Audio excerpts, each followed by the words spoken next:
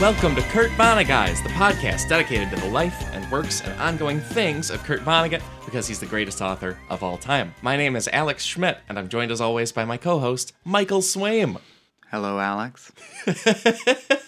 Congratulations on your new job as host of the Cracked podcast. Hey, thank you very much. It's been going on. Some might have thought that as co-host, I would have been in line for that position. Okay. I don't know if you can hear it on the recording. There are a small group of people outside chanting, lock him up, lock him up. I don't think that's unjustified.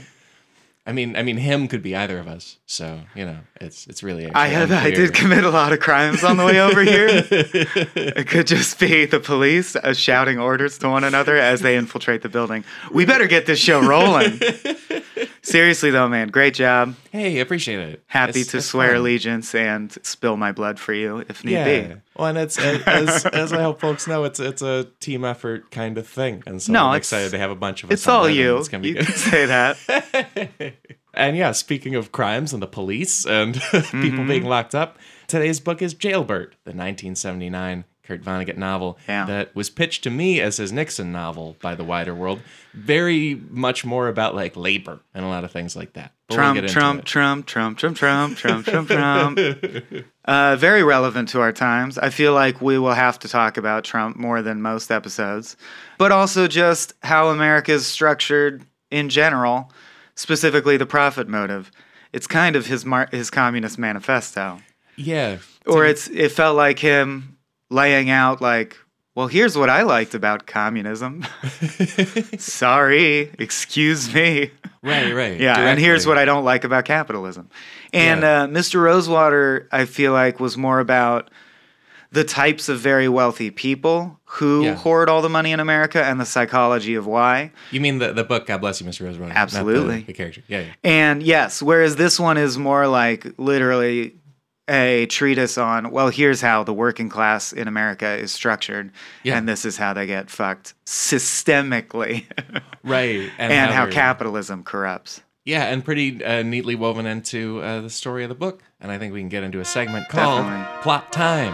Oh, I saw that coming this time, but I still have nothing prepared. Nice coda. Very good coda. Thanks. I'm like a hype man, but also for tunes, I guess. I don't know. You're like a tune yard. This book is pretty straightforward, I think, in terms of the story of it. And it's also, we keep finding with Kurt Vonnegut's books that the prologue or introduction or whatever is hugely important. In this one, the prologue is, in my edition, 39 pages and kind of the whole book. Like, it's a lot of personal story and things that are so crucial that he gets into. I hit the wrong button on my Kindle, so now mine just says prologue, location 71, and like provides no useful information. So I don't have a percentage breakdown like I did last time. But yes, it's quite lengthy, and then the epilogue, I believe, starts with a quote, "There's more. There's always more," which I think is his nod to himself of like, well, you know the drill at this point. Here comes the epilogue. Of course there's an epilogue. Yeah, I mean, because he spelled out in Breakfast of Champions that no story ends in actual life. And so I think he's sticking to that rigorous idea of no story ends, and that's how I'm going to do it. I think it's apt, so I'll continue comparing his work from this period to the Marvel Cinematic Universe. You got to have a post-credits scene. I mean, you can't not have it. Yeah. It's yet another connection, There's actually, we'll get to it, there's some specific, I think he really did that. Totally. I have a physical copy of the book, and mine has like a little drawing at the beginning of a ramjack teacup with then a bird on it. That's a prothonotary warbler. I don't know if that's how that's pronounced, but that's an actual bird that will come up in the book. That's an adorable drawing. And it's really cute. The way it's perched above the teacup, in the context of having read the book, you know that it's about to take a dump, which is very funny. Like that. With the somebody's drink. Yeah. Right. It's a beautiful picture, but with the addition of having read the book ahead of time, you know it's actually a picture of a bird shitting. Yeah. Yeah. He loves stuff like that. It's great. And I think that speaks to the key to the Vonnegut universe I'm finding is FOMA. And it's really the root of existential philosophical thought as well.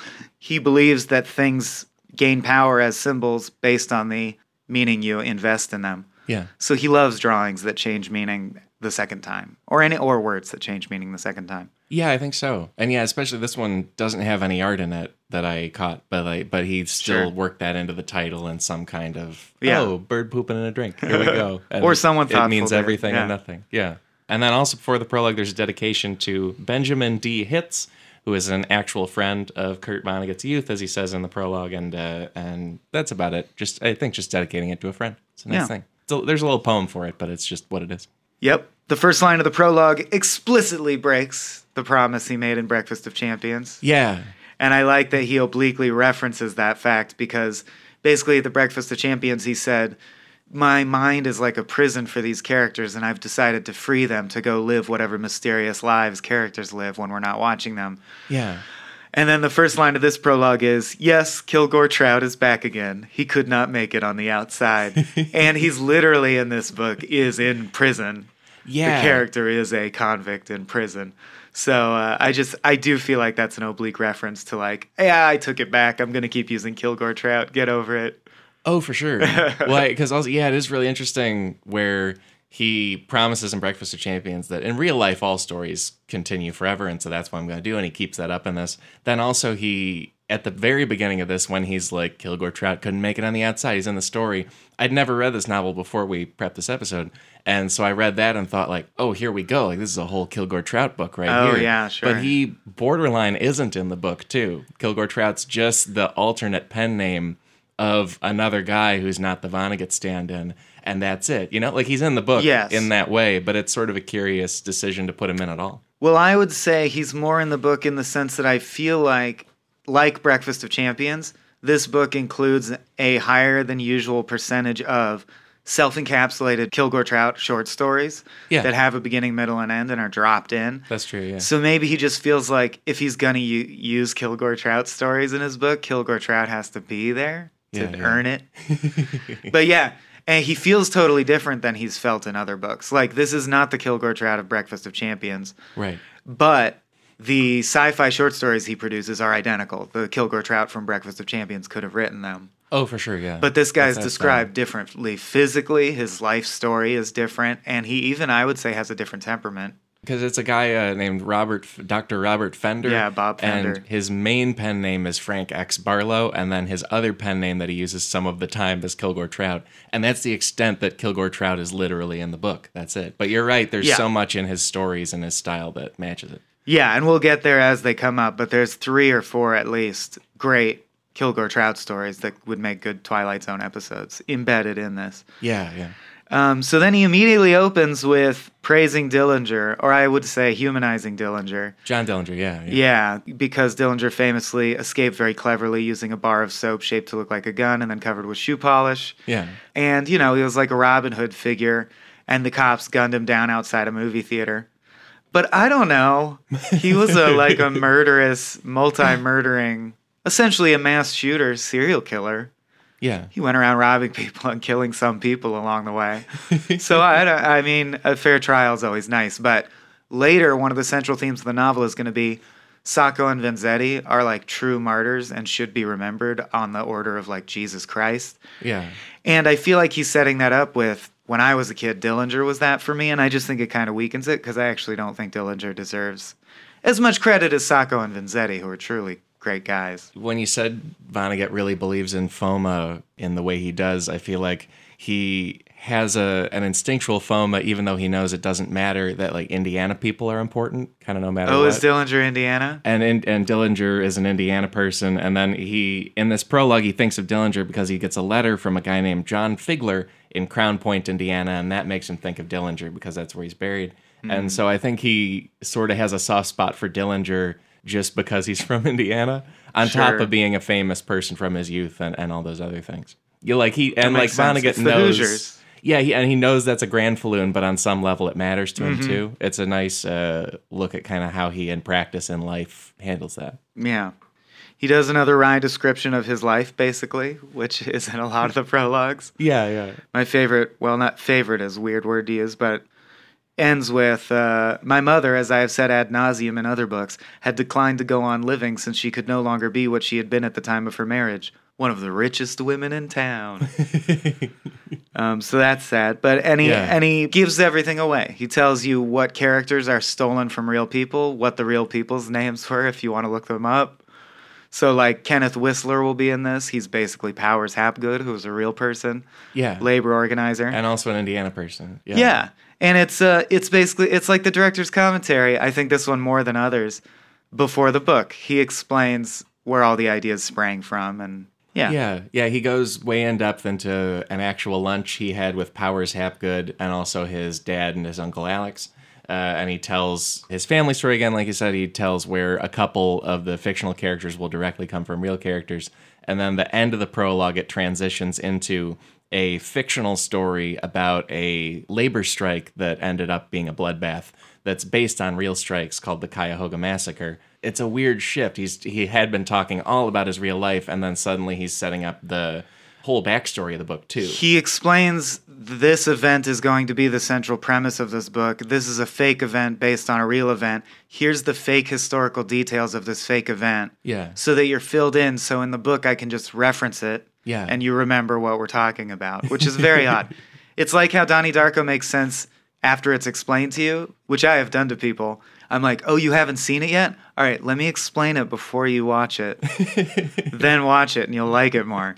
So he's doing a bit of that. He throws in a short story that like gets aborted halfway through, which I do like. He says, I started writing a short story I was gonna use in this, so it even includes deleted scenes. Yeah. Where whenever you die, you get to go, when you go to heaven, you get to choose whatever age you want to be. And I was going to arrive at heaven at the pearly gates and decide I want to be the age I was when I died, or like 74 or whatever, because I feel comfortable that age.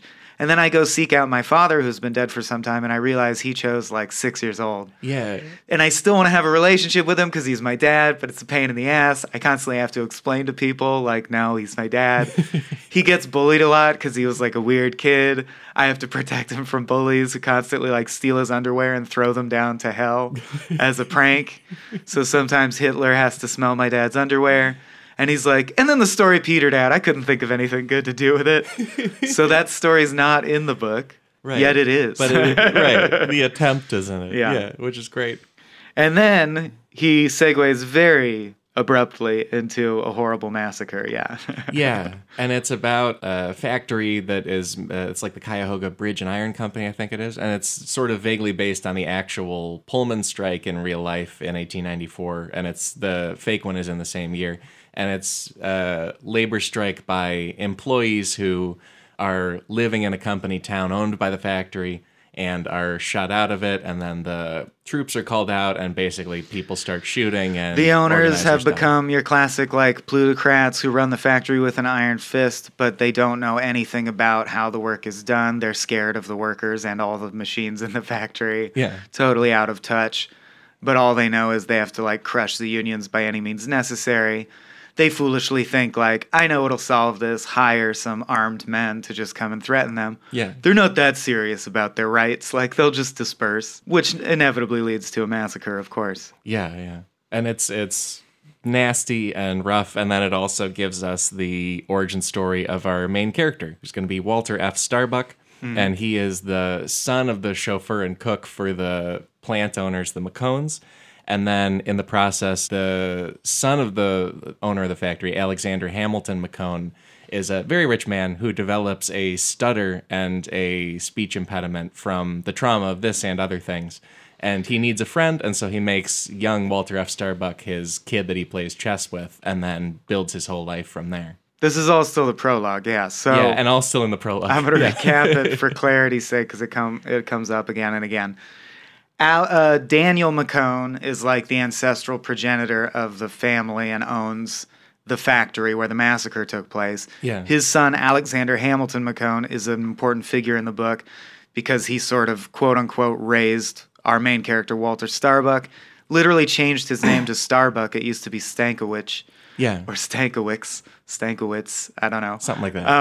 Stanky, good old Stanky. And changed it to Starbuck. And forced him to play chess and be his buddy growing up because he had no friends and he was a weird rich dude with a stutter. Yeah. Again, like any of the Trump sons is a good analog. And His parents were both servants of that family. His dad was the chauffeur and his mom was a housekeeper. And they were both super devoted to the rich family and didn't cause trouble. And so he has this weird paternal relationship with him. Yeah. Yeah, and Alexander Hamilton McCone developed a stutter because he sort of lost his innocence and realized his money's all tainted with blood.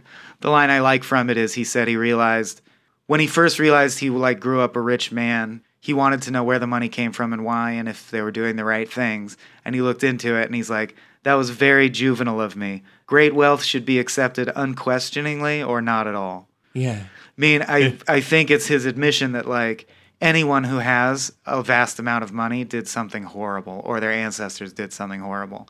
Yeah. So if you're going to be okay with that, just don't even look into it. Yeah, it's sort of drawing on that "God bless you, Mr. Rosewater" thing, where Vonnegut says that all the major American fortunes were made by like profiteers from the American Civil War, and then they just invested in. So if you inherited it, just don't even look into it, or Right. give up your money if you think you should give it up if it's evil. You know, Yeah. be fine with it or don't. And there's one other thing from the prologue where he's talking about Powers Hapgood's life, who was, like we said, an actual labor organizer. And Hapgood was on trial at one point, and the judge asked him why he did what he did working with labor, because Hapgood was born into wealth, sent to private prep schools, went to Harvard, and had, the sort of the world at his feet, and instead became not only a labor organizer, but an actual laborer. Like, he worked in mines, he worked in canneries, he worked for railroad companies. And the judge asked him why he did all that, and Hapgood said, why, because of the Sermon on the Mount. And so then this book is doing a lot of setup right away of, it's about labor and capitalism. It's also about Christianity and morals there and how it all fits in together. And he tells you, I stole that line. The main character's going to say it and act like it's his line, but it's not. I stole it. Yeah. And from there, I almost feel like and it's also the prologue, like, ends on a nice little scene of almost like, it's not quite a good parallel, but the very end of The Godfather, when they just you sort of see Michael in the office and now he's going to be the Don. Like, it's sort of, the last scene is like, and now he's played chess with the old man and here we go. Well, and he does say, so I used to start riding in the front seat or the back seat with Mr. McCone when my dad was chauffeuring him around. And of course, like most limousines, there was a glass partition between us. I didn't think of it as suggestive at the time. Yeah. So it is very Godfather-like, or like Mr. Burnsian. Yeah, his origin story with the Bobo. Yeah. The poor family sold him to the rich family because they think he'll have a better life. Yeah. Let's begin. The actual book itself opens with a quote from Nicola Sacco in his last letter to his 13-year-old son Dante 3 days before his execution. I'll read it. It's short. It was important to Kurt. Yeah. Help the weak ones that cry for me. Help the prosecuted and the victim, because they are your better friends. They are the comrades that fight and fall as your father and Bortolo, that's Vanzetti, fought and fell yesterday for the conquest of the joy and freedom of all the poor workers. In this struggle of life you will find more love and you will be loved. So take that for what it is. It sets up the story. Chapter 1. Well, and also, if in case you don't know of Sacco and Vanzetti, they're actual people from history. They were Italian immigrants to America, and they were anarchists, and they were also probably wrongly convicted of robbing and murdering at a shoe company in Massachusetts in 1920, and then there was a worldwide attempt to exonerate them, but because they were probably just convicted because they were anarchists, but they were not exonerated and they were executed. This is embarrassing. I think you're confusing them with Rizzoli and Isles. Or wait, no, am I? Oh, yeah. God. Franklin and Bash were two. They wore suits. Psych. Chapter 1. But yeah, chapter 1 of the book. We'll get into Sacco and Vanzetti more because there's a whole explanation of their life story. So chapter 1 starts with him basically explaining. It's always hard to tell his plots at some points because you're like, well, he explains something. Yeah, a lot of this book, like so many of Vonnegut's books, there's no suspense. Throughout the book, he'll be like, this is exactly what happened to me throughout my entire life. Then this thing was happening, but actually it was going to be this later on, and I'll find that out later on. And so the very beginning of the book is Walter listing every year something important happened to him in his entire life. He was born in 1918. It's the outline of the plot of the book. It's just the whole book is right there. And he's also, as he's doing this, it's the day he is going to be released from a federal minimum security prison on the edge of an Air Force base in Georgia. Here's what I ultimately figured out, which is crazy. Technically, right now, he's sitting in his Ramjack Down Home Records office writing a journal about the day he was to be released from prison. Oh, right. Yeah. For his part he played in the Watergate scandal. And that's what we're reading. Yeah. We're reading an account of his life he's writing as he sits in the Ramjack vice president's office, about to go to jail again for the second time. And he says, and by the end, you'll know why I'm going to jail again. Don't worry about it. Yeah. But earlier in my life, I was getting out of jail, and let me take you to that day. Yeah. That's the first scene we get, And he's Shawshanking it. Right. And before that, we had the labor strike, adopted by the McCones, basically, then sent to prep school, sent to Harvard, works for multiple administrations from FDR up to Nixon, is then jailed for a small part in the Watergate scandal, and then tries to kind of put together the rest of his life from there, and then that's the book. Yeah. Reveals that he's estranged from his son, and his wife is dead. Yeah. And no one's coming to pick him up. He's sitting, waiting for the guard whose job it is to come walk him to the front gate and let him out. Even though it's such a white-collar prison, there are no locks on any of the doors. Yeah. But he says, this is the only suspense in the book I found. He says, I was sitting there thinking, and every so often I would clap my hands 3 times. I will explain why by and by. Oh, yeah. Like, so that was important to keep as a surprise. Fine. And then, like, 15 pages later, he explains it. Yeah. Which is basically that he has a stupid, dirty schoolyard rhyme stuck in his head. Yeah. That ends with clapping, and he's compulsively clapping as it cycles through his head whenever it gets to the clapping part. Yeah. And the rhyme, I think, it's about a lady, like, farting her pants off, basically. It's and so the claps are her farts. I'm paraphrasing, but it's like little Sally little Sally something sifting cinders in the garden, lifted up her leg and farted like a man. Yeah. It busted out her bloomers, broke 16 winders, and the cheeks of her ass went clap, clap, clap. Right. And I bring that up because he seems to love dirty nursery rhymes, and he includes them in a lot of his things. Yeah. And I don't know if that just became an affect of his personality, or do you think there's a deeper meaning to them thematically in his work? I think there's other books where he says that, what is holy? All music and Romeo and Juliet. Like, I think he highly believes in that stuff. And then on a secondary level, he thinks all comedy is meaningful on some level or another. So, like, he'll just put in stupid jokes and songs and things because I think he believes that it's some kind of positive feeling you can have in this Vale of Tears as you go. I feel like it could just as easily be the opposite, though, because later we're going to get a story where an alien accidentally thinks he's wise because he's sitting there clapping and like merges its being with him and then finds out, oh shit, he was just thinking of this stupid nursery rhyme.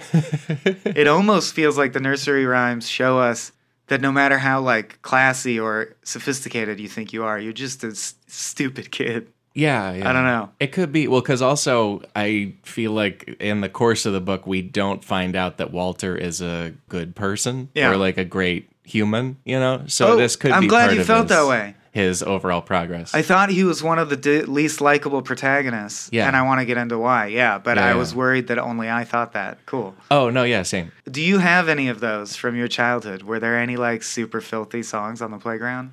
Not that I can think of, no. Okay, there's one that because of this book, sang for my girlfriend, and she's like, no one's ever heard that. And I'm like, well, then people need to know. Very short. Let's broadcast it. Kurt would love it. It's filthy as hell. Fuck, fuck, fuck a duck, screw a kangaroo, finger bang an orangutan at the San Diego Zoo. Have you heard that, Brett? No, it must be a San Diego thing. I like clearly regional. Right. But I'm surprised it didn't anyway, my San Diego peeps will feel their heartstrings pluck now. Right. That's like a real hometown mention. You didn't have any of those. All right, fine. I don't think so. Yeah. Moving on. So anyway, he's going to get sent to Harvard by the wealthy man. Yeah. I just think finger banging to Harvard is a good segue.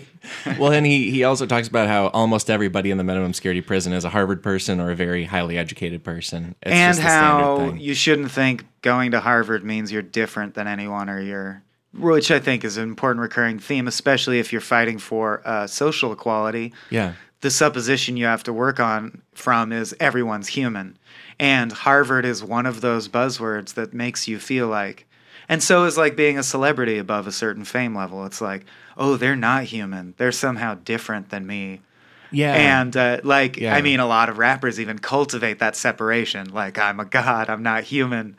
Well, Kanye West, literally, I am a god. Literally, but I mean, that's a big in rap is the separation, and lots of other art forms, like being a magician, for example. But I don't think Kurt's coming down on the magicians quite as hard as he's coming down on people who have the finest education and the most family wealth, and they try to project this image that they deserve that because they're intrinsically different than other humans, and he just points out repeatedly, obviously they're not. Yeah. Like, you must know that they're just as confused as you. Life is way more complex than anyone's going to grasp in one lifetime. Even if they went to Harvard, like, jerk-off motion, who cares? That's what he's saying. Like, he's like, most of the people in the jail went to Harvard. Yeah. Who gives a shit? Right. It's all. He talks about how when he started working in the FDR administration and there were a lot of Harvard people, he was like, oh, yeah, that makes total sense to me, obviously. And then by the time he got to Nixon, he was like, nah, we're all just people. This is ridiculous. Like he used to think it was really important that, of course, all the Harvard people are here because they're the smartest. And then he was like, oh, no, the Harvard people are here because it's a boys' club for Harvard alumni. That's all. Yeah. It just worked out that way. But he is going to get sent to Harvard. Yeah. In exchange for his services as a creepy old man's friend. Right. And then he talks about how after Harvard, that got him a lot of, upstanding jobs. One of those was to work in Europe right after World War II. And in the process of that, he met his only wife, Ruth, who he'll say is one of the 4 women he's ever loved in his life. One being his mother. Yeah. And then 2 girlfriends and a wife and Ruth. Yeah. And then he basically catches up. I mean, he alternates between filling you in and the present. In the present, on his cot, he's waiting for the guard. The guard's name is Clyde Carter. He's the spitting image of Jimmy Carter for no reason. He's Jimmy Carter's cousin. Yeah, third cousin. Third cousin. I think he just wanted to do a Georgia thing. And also Carter was the president when he wrote the book. So that's just like it. Yeah. He says he thinks about Sacco and Vanzetti. When I was young, I thought that the story of their martyrdom would come to be as important as the story of Jesus Christ. Yeah. It won't. It hasn't. I see that now. Yeah. And then he says... by the way, casually referencing the ultimate lack of suspense, casually referencing this whole time, there's a giant fictional corporation called the Ramjack Corporation that owns fucking everything. Like he says, and it's just in passing. It's a fun technique. In passing, he constantly mentions it. So he'll go like, and I was thinking, what would I eat when I get out? Maybe McDonald's? Like, I haven't had a McDonald's burger in so long. McDonald's, a wholly owned subsidiary of the Ramjack Corporation. Yeah. And then he's like, this massacre happened. They foolishly called in Pinkertons. Pinkertons, of course, a wholly owned subsidiary of Ramjack. So you slowly but steadily get the impression throughout the book, relentlessly, that Ramjack controls the world. They're the obvious symbol of Omnicorp. Like, they are the conglomerate. Yeah. He's going to make any statements he makes about corporate America by having Ramjack do it. Right. Or represent it. Take it over. Yeah. So you need that piece on the board. That's on the board. And he's continuing to meet people in prison as he also looks back on his life. He looks back on how Ruth was the person who kind of put their life together and also just a much greater human than him. Like, she was a Jewish person who had escaped the concentration camps for a while and then been put in them and then been freed from them. And because she was a polyglot and spoke a bunch of languages, she was used to help kind of process people coming out of the camps because she could talk to everyone. Then the 2 of them fell in love, and then they married and got a house in Maryland outside of D.C. and tried to kind of build a life. And she was the one who supported the family while he kind of doddered around being a useless Harvard guy. Yeah, he didn't get a job because all the jobs he could get he felt were beneath him because he's Harvard man. He should have a better job. Fucking asshole. So he let his wife support him, and she supported him incredibly ingeniously and through like great business savvy. She launched 3 different businesses, 2 failed, and she just took it with good humor and tried a 3rd thing, and the 3rd thing worked, and she made enough money to support them all, despite the fact that he says like he was really clumsy as her assistant, and he like burned $1,100 worth of fabric one time that was for a client. Yeah. And basically was such a useless husband and father figure that it's never implied, like there's no clear falling out. His son just sort of feels like you were shit. Like the estrangement of his son, he one day says to him, we'll get to the quote, I'm sure, but is like, Mom died and I blame you. Not like obviously you're not a monster, but all the little things, you just suck. She was a great lady. You put pressure on her whole life and you were just like a weight around her neck. I loved her. I don't love you. Please don't ever talk to me again. Yeah. And that is obviously devastating to him. But he's also like, fair enough. Like, you're right. I'm kind of shitty. And you've been to jail and out, and now you're in this Watergate scandal. I just don't respect you as a father, basically, is what the son says. Yeah. And they also do a thing where, because they have one son, Walter Jr., which made me think of Breaking Bad. Of course. But Walter Starbuck, the main character, he had his last name changed from Stankiewicz to Starbuck because they thought it would help him get into Harvard. And then the son, Walter Starbuck Jr., changes his last name back to Stankiewicz because he wants to create distance between him and his father. And he's like, but you know, the reason we changed it is people in America will think you're stinky. It sounds like the word stink. And he's like, I'd rather be stinky. He doesn't say this, but that's the implication, than be your son. Right. I'd rather be stank man. Fuck you, Dad. Yeah. Fuck you, Dad. And what else is going on? He projects that at some point he will end up being the vice president of the Down Home Records division of Ramjack. Right. He says he keeps trying to meditate, which I bring up because, you know, it's my favorite Kurt theme. I think he does believe in mindfulness and meditation. He tries to meditate, but the most he can ever do is 10 seconds at a stretch, and then the Sally Cinders song comes back into his head. Yeah. And he does a Mother Night interlude where a hypocritical Christian dude who was like intimately involved in the worst parts of Watergate, but has found God in prison, comes and tells him what a bad dude he is and how he's going to go to jail because he doesn't, or hell, because he doesn't accept Jesus Christ. And he's like, just leave me alone. Yeah. You're a criminal who found Jesus in jail. Just leave me alone. The guy's all smug at him. I hate that guy. His name is Emil Larkin, and he also quotes him, Gospel of Matthew, chapter 25, verse 41, and uses it as a thing of, oh, you'll go to hell if you do the wrong things. And Walter takes it as, I don't know, man, I think Jesus was just grumpy that day or something. That doesn't really sound like his overall message. Yeah, which is a really like funny you found your cherry-picking quotes. Yeah. I choose to believe the overall theme of everything Jesus said, like the thrust of it. Not like this one and angry he's like, well, then you're a bad Christian and you're going to hell and I'll pray for you. And he's like, please. He literally at one point goes like, I'm an old man. Please leave me alone. Like, I'm leaving jail today. Fine, I'm going to hell. I don't care. And it's a dumbed down version, I think, of Mother Night where Hermann Goering is like, how are you sleeping? Well, real bad because we were Nazis. How are you sleeping? Oh, good. Well, I found Jesus, so I sleep like a baby. And he's like, but you fucking killed everyone. And he's like, yeah, but that's in the past. Yeah, so some people can do that. Some people have the ability to just like forgive themselves in that way. Yeah. And Goering's just like, how do I get into publishing? Which is the funniest. That's the best response. Yeah. Thing to me. Yeah. He's like, how do you feel about all those Jews, gypsies, and homosexuals we caused to be tortured and killed?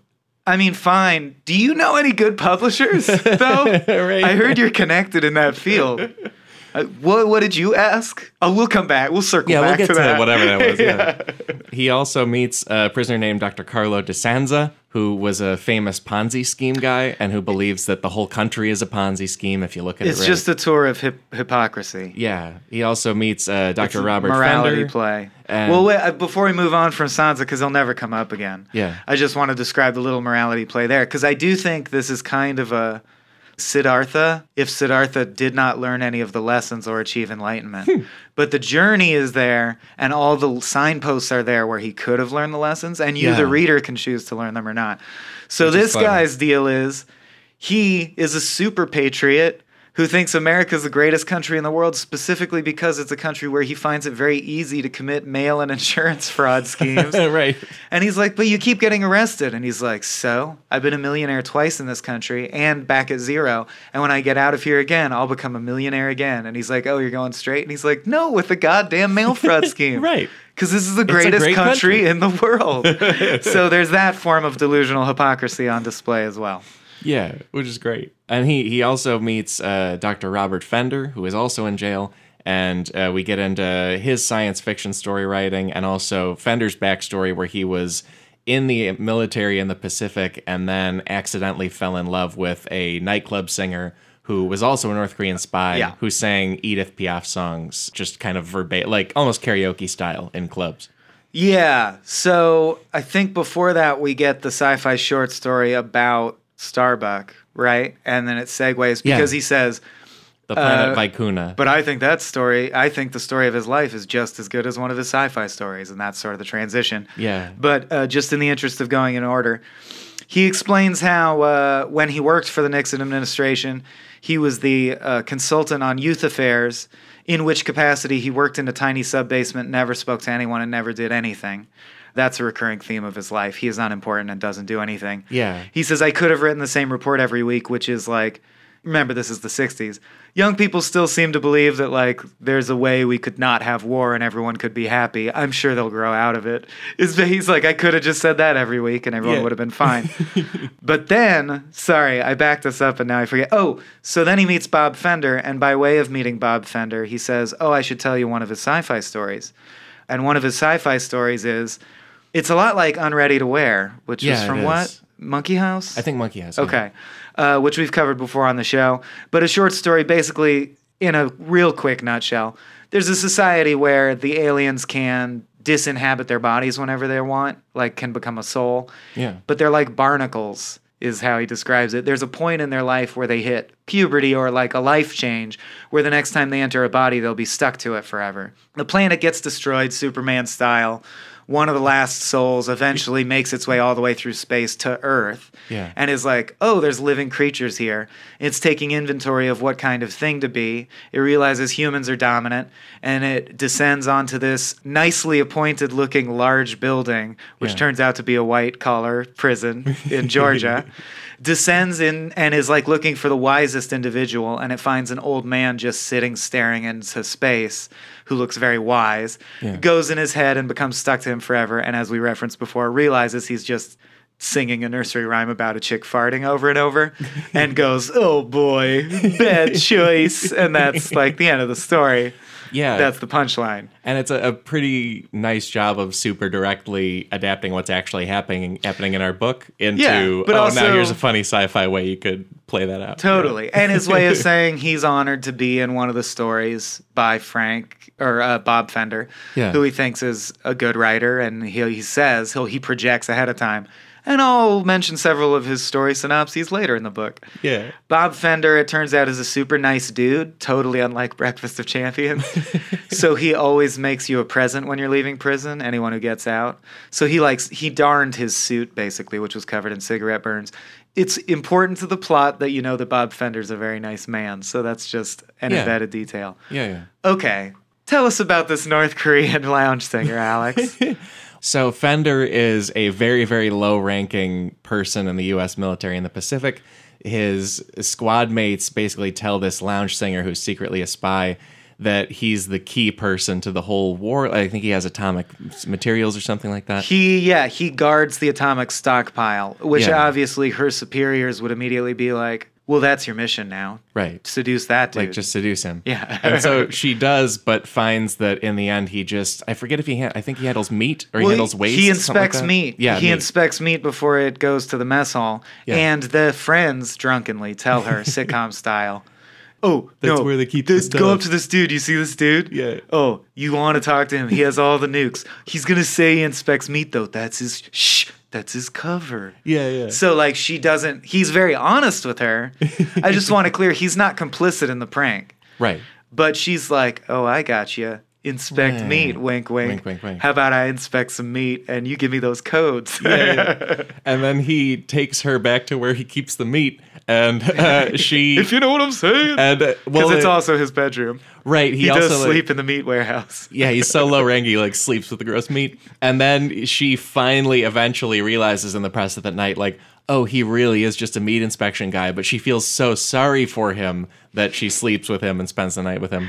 Then the military people are looking for a North Korean spy all over the base, and Fender kind of figures out that it's probably her, but just can't handle it because he's just like finally happy for once in his entire life. They kind of fall in love overnight, or at least infatuated. Like, they do also talk a lot and actually get along. Yeah. And so without revealing it to each other, he starts to suspect she's the spy and she starts to suspect he's just a meatpacker. Yeah. And they're like, but now I'm actually on like a really good meat cute and I don't want it to end. And then eventually she gets caught, and then eventually he is then a criminal. Well, he tries to smuggle her out. Right. Yeah. So that's how he's guilty of treason. Yeah. He tries to pay a tramp steamer or whatever to take her to the mainland. Yeah. And she's caught that way. Yeah. And so then he is guilty of treason, but like very unimportant treason. And Like so he's sent to some the light minimum treason. security. Yeah, right. Arrested Development He's George style. Bluth. Yeah. And so he's sent to this minimum security prison where he hangs out with our main character and everybody else. Yeah. There's also one other thing we learned before plot-wise he's released from jail. Walter Starbuck had a best friend named Leland Clues, or not even a best friend, just like an acquaintance that he got along with. And just casually in the process of being interviewed by a HUAC-type committee at the Senate, House Un-American Activities Committee, Red Scare kind of thing, Starbuck just casually says that, yeah, before the war during the Depression, Clues was involved in communist stuff. But, kind of we all were, right? And that ends up ruining Clues' career and life. And I think there's a parallel with Bob Fender because it's really interesting, actually. The nightclub singer he falls in love with sings je ne regrette rien, which is a great Edith Piaf song we're going to talk more about. It's the one from Inception. But the translation is, no, I don't regret anything. I regret nothing. And Bob Fender sings that loudly because he's allowed to. In like the little office area where he works, he has that one record. He plays it over and over and sings along. And it's heavily implied that he means like he regretted nothing about the affair. But not even the part where he caused her to get captured? That's what I don't understand. Yeah. Think about it for a second longer. Maybe you regret that you didn't escape? Like you could have gotten away and been with her forever. And he's like, I don't regret any aspect, including the fact that it was only 8 hours long and now I'm in prison. I do not regret that. It's just an odd stance, I think. Yeah. So in the same way, it's interesting how Walter Starbuck, and we're sort of on the other end of this trend, he was speaking to the Senate at a time before communism was a word that instantly ruined you. Right. And we are just coming out of that in our lifetimes. Right. Like Bernie could say the word socialist and stand a chance in the public arena or whatever. Yeah, he's not considered a traitor. Right. So imagine the other side of that when someone's like, do you know any communists? And you're like, well, yeah, I was in the Communist Party. I'm not anymore. And like these 4 guys. And you don't think it's going to be a problem. And then they're like, surprise, we hate communists now. Yeah, and the guy leading the prosecution of that is young Congressman Richard Nixon, and that helps launch Nixon's star in the world of this book and make him president, which is kind of what actually happens in the real world in life. Not it's that just interchange, these but guys. yeah. Yeah. Because of that, he's never spoken to Leland again. He fears ever seeing Leland again. Leland is like his great sin in life. And all of his personal acquaintances, that's his great crime. They all think Leland was a great guy and they fucking hate his guts now. Yeah. People call him a traitor. They say, you did the only thing that would ever make me despise you. You betrayed a friend. Yeah. So, like, his name is Mud now because of that. It's essential. He says it's the saddest thing that's ever happened in his life, or like the worst thing he's ever done. Yeah, and he's a little bit famous for this nationally, too. Like, Starbuck he's a historical and Clues footnote. Yeah, sort of like, I don't know, Alger Hiss or something. Just like names that are part of the Red Scare in actual history, they're in there. And so from there, he's released from prison, and he also crosses paths with a guy named Virgil Greathouse on the way out. Greathouse is being booked for white-collar crimes, and Starbuck's being released. And then his plan... Virgil takes a pause to just shit on him, like leans it. He says, Nixon never respected you. He just felt sorry for you. And he's like, I know. Have fun in prison. Understood. Because, Greathouse was the health, education, and welfare secretary for Nixon and a PR guy. But Walter's plan is to just kind of go to New York and try to figure out what his life is going to be. He would like to be a bartender. Yeah. That's his dream, is to become a bartender whose name is forgotten by history. And, just live out his old age in fine circumstances. That's his only hope. He says he does want to live in New York because it's it's where he's always lived. But his son lives in New York. And the other part of his fantasy is that he'll never run into his son, or if he does, he'll just blend into the crowd until he passes by. And he has a fantasy that he kind of knows is bullshit too, but he has a fantasy that somewhere, someplace in New York, he'll meet someone who like respects him or like cares about him. Yeah, somewhere. like an old friend who still thinks he's a good guy and Yeah. will give him a job and an apartment. Yeah. Yeah. So he says his plan is to literally walk up and down the length of Manhattan until he runs into an old friend. Yeah. He's like, it's going to be like a scavenger hunt. Yeah. By the way, he's released from prison, which is the first scene of the book, arguably, roughly 30% of the way through the book. Oh yeah. Maybe Not a more lot than that. happens in the book. It's very internal. It's a lot Yes. of just thinking, Yeah. and remembering stuff. Yeah. And even in the process of that, he goes back on more remembering because he mentioned early on that there were 4 women he'd ever loved, and we've heard about his mother and about his wife Ruth. Now he thinks about a girl named Sarah Wyatt who ended up marrying Leland Clues, but before that, Walter and Sarah went on a date, and it didn't go well. But he's going to go back to the hotel where they had their first date. Yeah, the Arapaho. Yeah. I also think it's important. Clyde Carter, the guard, on the way out, chats with him as he takes him to the front. And he says, you know what your problem is? And I bring this up because I do think this is his defining feature as a character and his fatal flaw. Yeah. He goes like, whatever I say, you say it's all right. You know, those were the last words of Carol Chessman. I guess they'll be your last words too. And then Vonnegut says, Carol Chessman was a convicted kidnapper and rapist who spent 12 years on death row. These were indeed his last words. It's all right. And I think we will prove that Walter's problem is he's fine with everything. Like, even when Right. things cause him moral qualms, he chooses not to rock the boat. As he says, I've never risked my life or even my comfort in the service of mankind. Shame on me. Yeah, he's fine with his own. He never weaknesses does and evil failures. shit. Right. Yeah. And his only defense is like, well, I didn't do anything bad. And it's like, you didn't do anything good either. Yeah. That's basically his situation.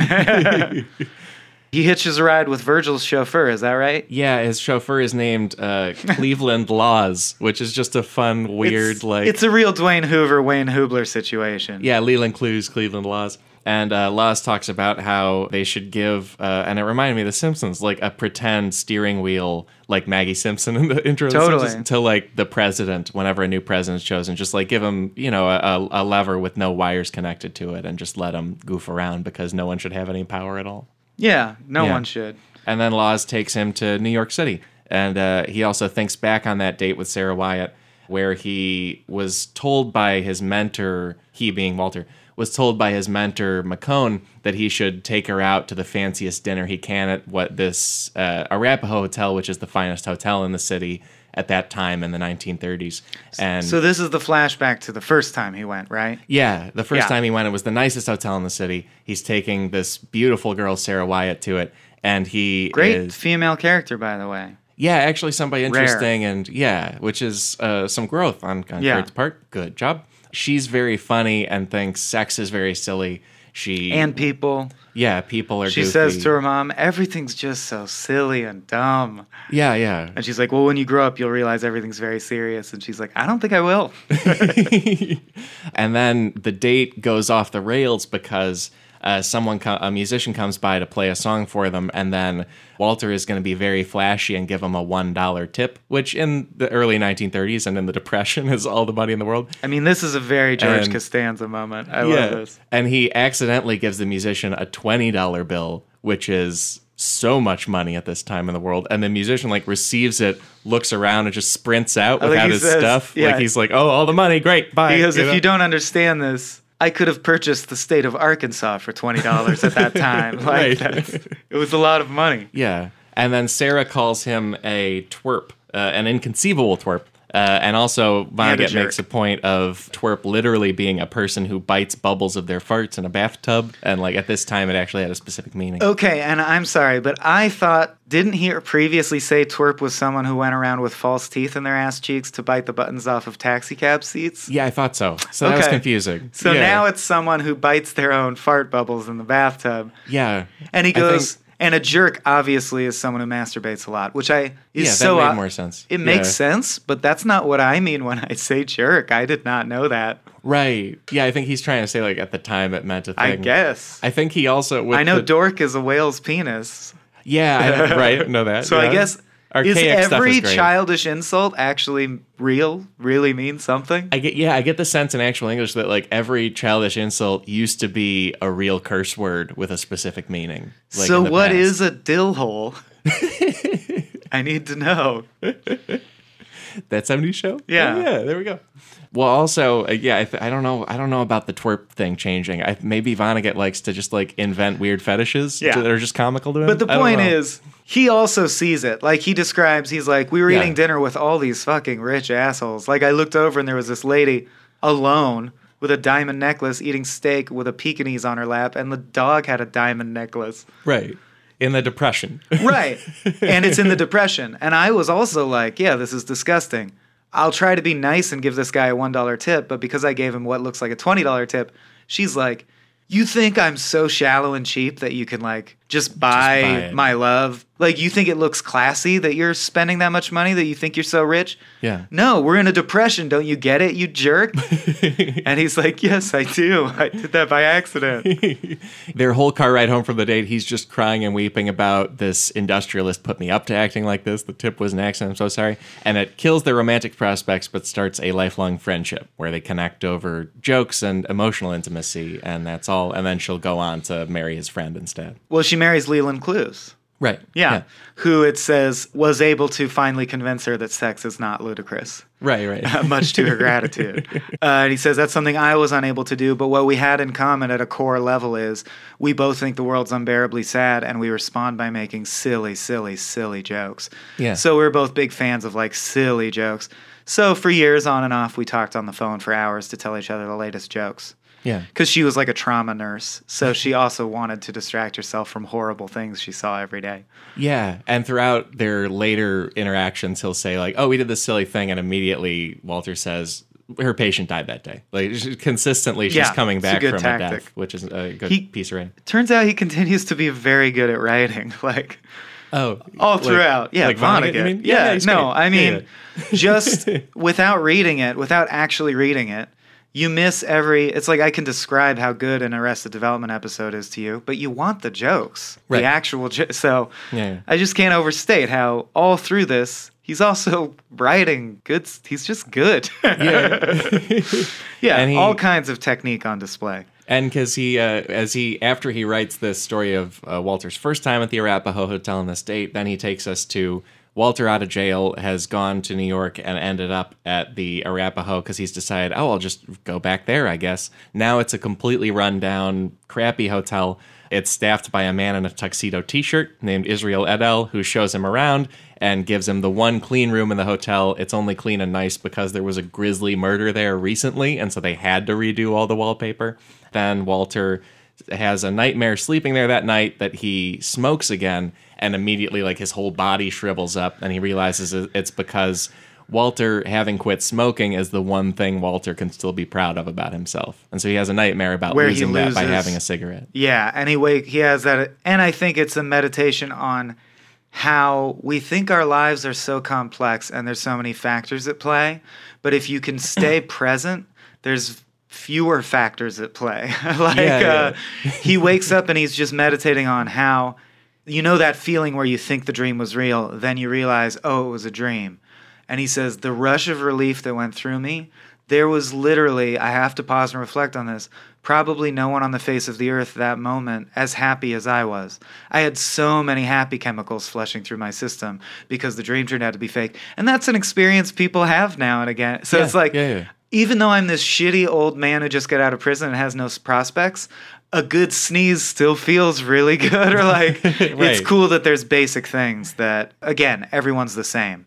The king of Prussia wakes up from a dream now and then and feels the same relief when he's like, oh, my teeth didn't fall out. Good, you know?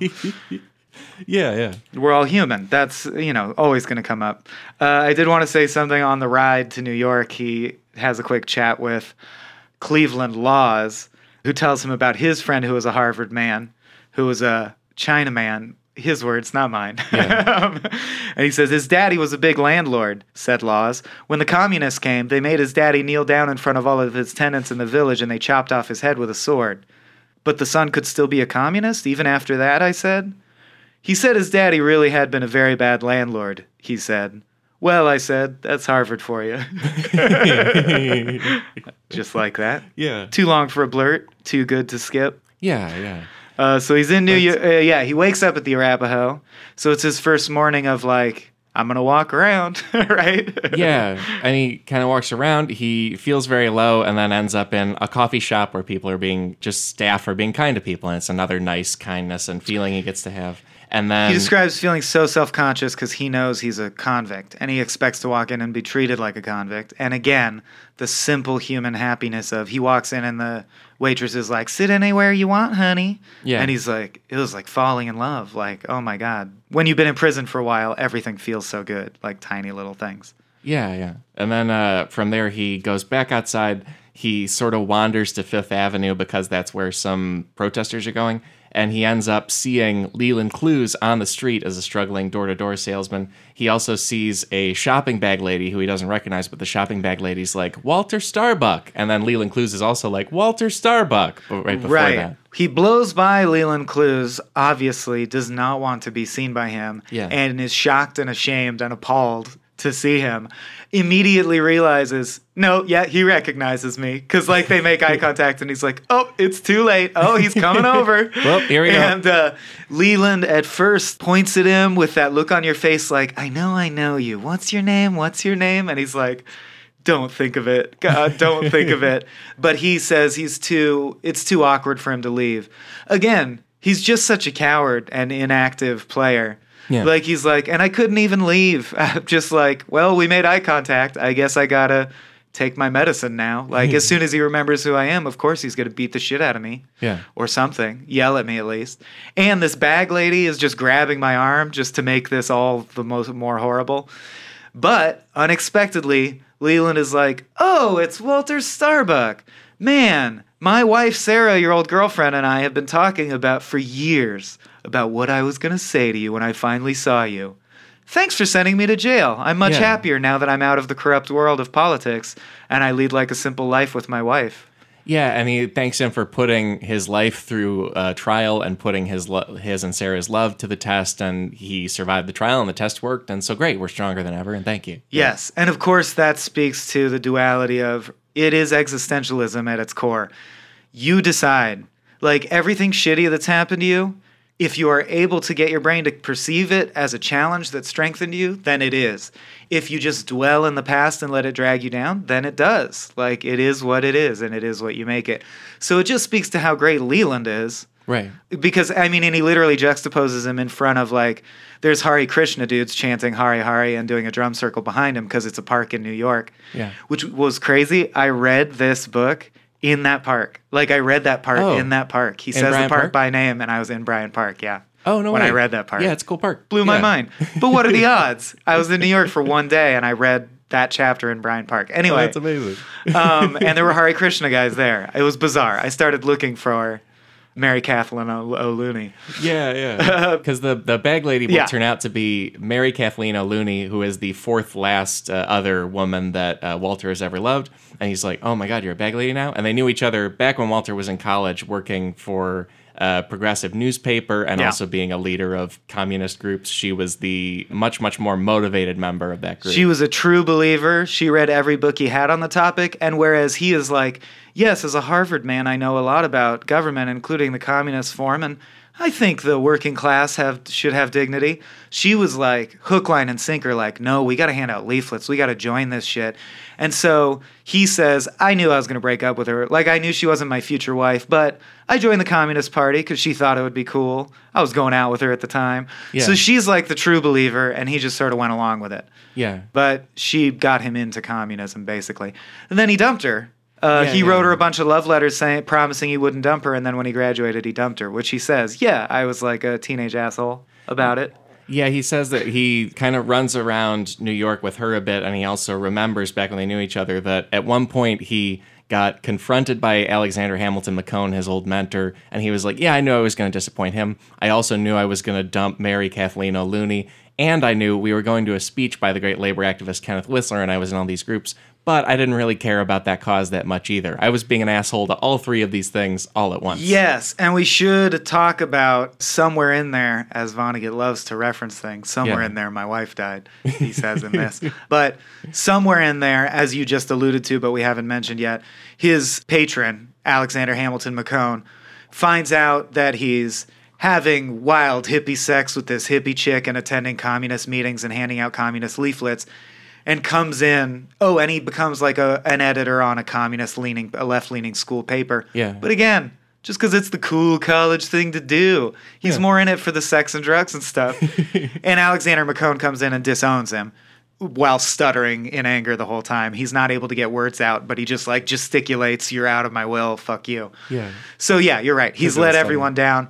Then in the present, he tells us, again, I would have liked to not follow this crazy bag lady ex-girlfriend around, but she was grabbing my arm and everyone was looking at me like, you have to help this poor woman. Like, I'm on the street. I can't, like, rip my hand away in revulsion. Right. So I follow this bag lady around thinking, like, I'll buy her a meal and say, yeah, it was nice to run into you, and get out of it as soon as possible. Yeah. Meanwhile, he says, in her giant shoes that she wears were love letters from me and a number of other documents which will become important. Yeah. So that's the first drop of that foreshadowing. And she takes him to underneath Grand Central Station where she lives. Then she takes him up to the top of the Chrysler Building where there's a showroom for the American Harp Company.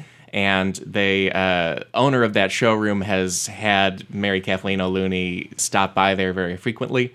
Just because he's nice and she's a homeless lady, he lets her chill in the display room when there's no customers around. That's also where the birds are, just because you mentioned it on the cover. Yeah. The promontory Thori warblers or whatever fly around the American Harp Company offices. Yeah, and so he sees those warblers and hears their call, so another Vonnegut bird call. Yep. And Walter also, in his previous hotel room, he had found that the drawers were full of clarinet parts. And so he knows that there's somebody hunting for the people who stole a bunch of clarinet parts from a Well, shipment. he doesn't know that. Yeah. I mean, he, the author in the present, now knows that.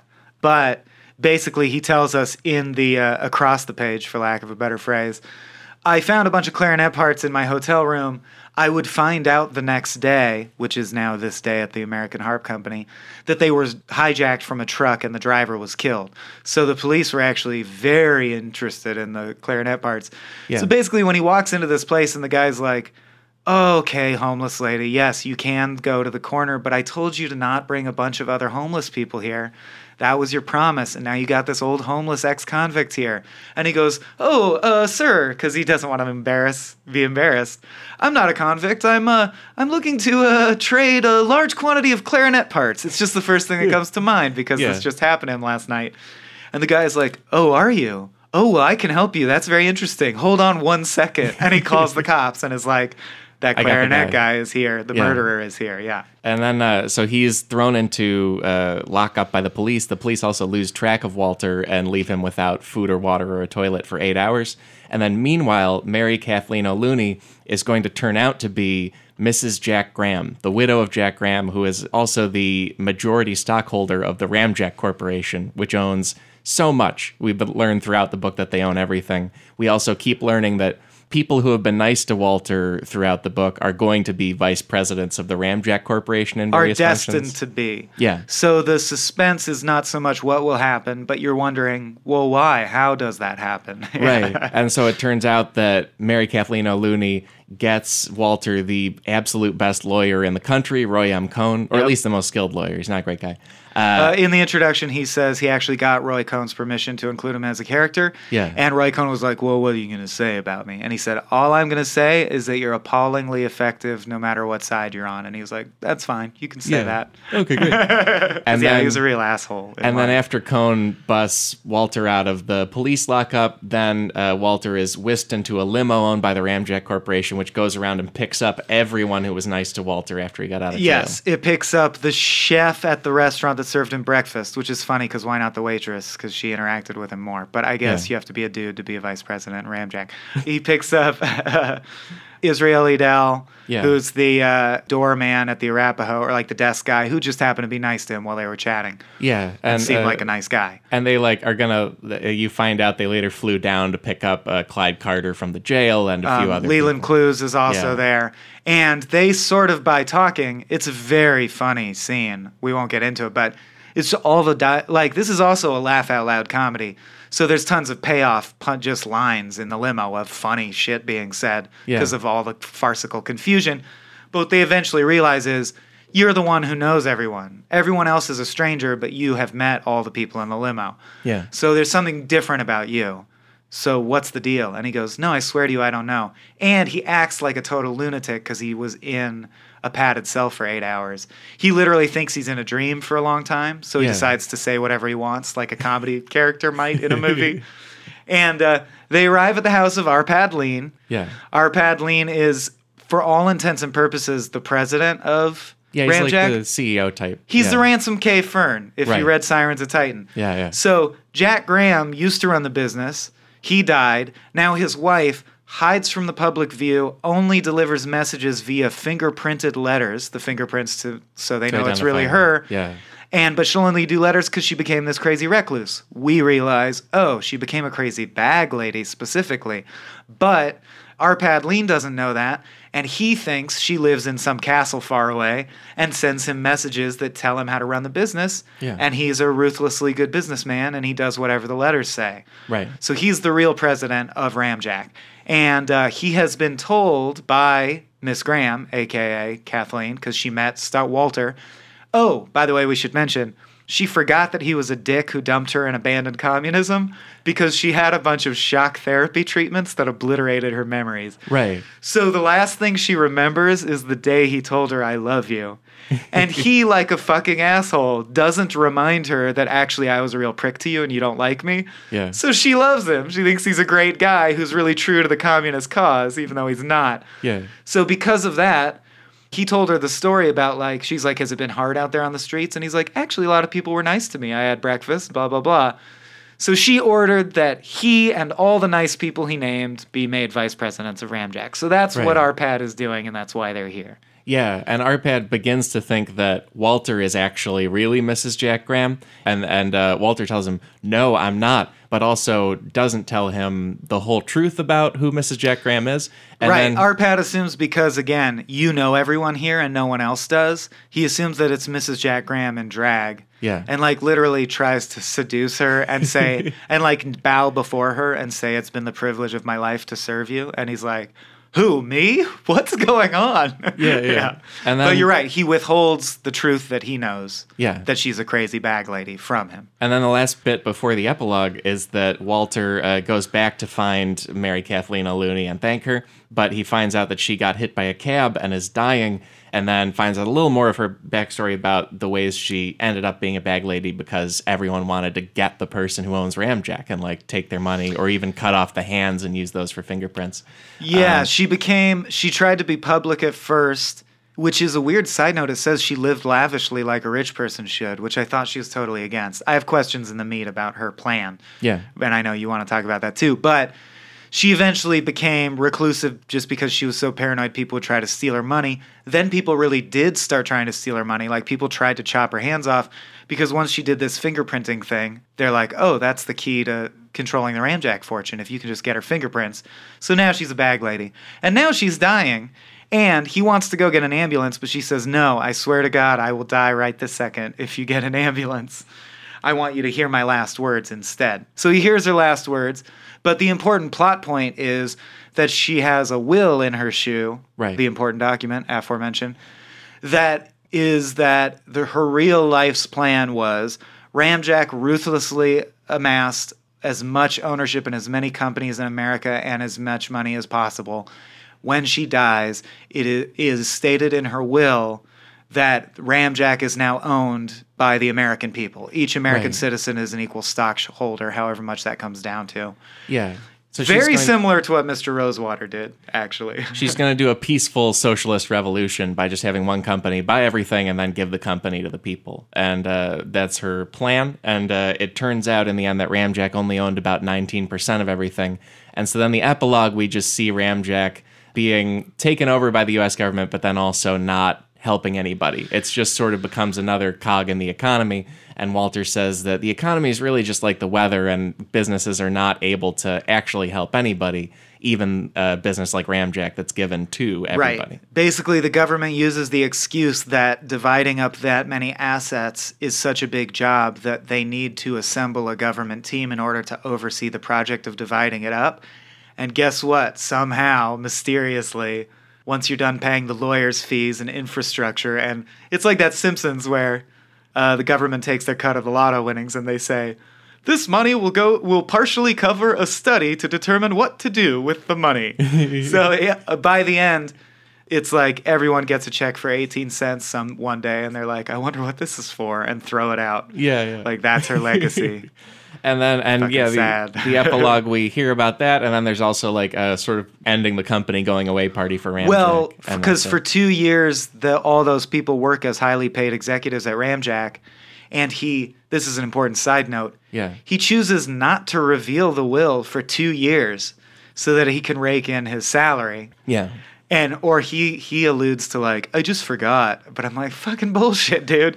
He tells Arpadline that he has access to the alive Mrs. Jack Graham, and he lies flat out. Yeah, and it turns out that by New York state law, it's a felony to hide somebody's will and lie about it, as it should be. Yeah, and so Walter is going to have to go back to jail because he committed a felony hiding this will to keep the nice Ramjack thing going for a couple more years. Yeah, so he's writing this as his last like artifact before he goes back in jail. Yeah. And I think that might be the end of the plot. And that's the whole plot. Oh, on a personal note, they have a going away party for him because he's going to go to jail, where they play a record of him testifying, including his betrayal of Leland Clues, which is a weird thing to play for him. Kind of like Mother Night when he sees himself projected. And his son finally comes.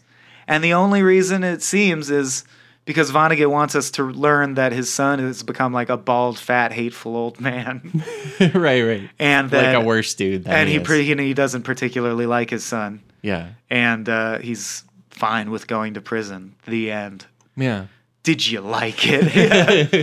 His endings are always like, there you go. Fuck you. Yeah, it's just I think he just says goodbye and signs it, and that's it. And then also my copy had an index at the very end of just like historical figures and things, like a standard index, which is odd for a novel. But there's a lot of actual, like there's a whole chunk of the book that actually just tells the story of Sacco and Vanzetti, and there's a lot of actual history. That's the last thing I feel like we have to say is, there's a lengthy section where he says, look, the centerpiece of this book morally should really be the life of Sacco and Vanzetti. Yeah. So let's just briefly recap that. There are two Italian-American immigrants who came and immediately realized that the land that they had been promised was not everything that they had been promised. Yeah. There were opportunities, but there was also already a ton of racism, and like the system was already stacked against them. They were treated like cattle at Ellis Island. As soon as they landed, people are shouting racial epithets at them. Like Tea Partiers, the equivalent of that time, are already like, get out of this country. Yeah. And they're like, we were told to come here because of the opportunities. And they're like, fuck off. So they go door to door begging for work. Not begging, but begging for work. They eventually get jobs. They, as industrious people, become moderate successes, not wealthy by any stand, but I mean, they become workers and connected to the working people of the city. Yeah. They start to realize, oh, unions are a thing that's coming into fruition. We want to be a part of that. They become union leaders. They fight for the rights of workers. All these basic things that now 100% of Americans would all agree with. 100%. Like, oh, you can't have a kid work 90 hours in the press. Like, they keep dying.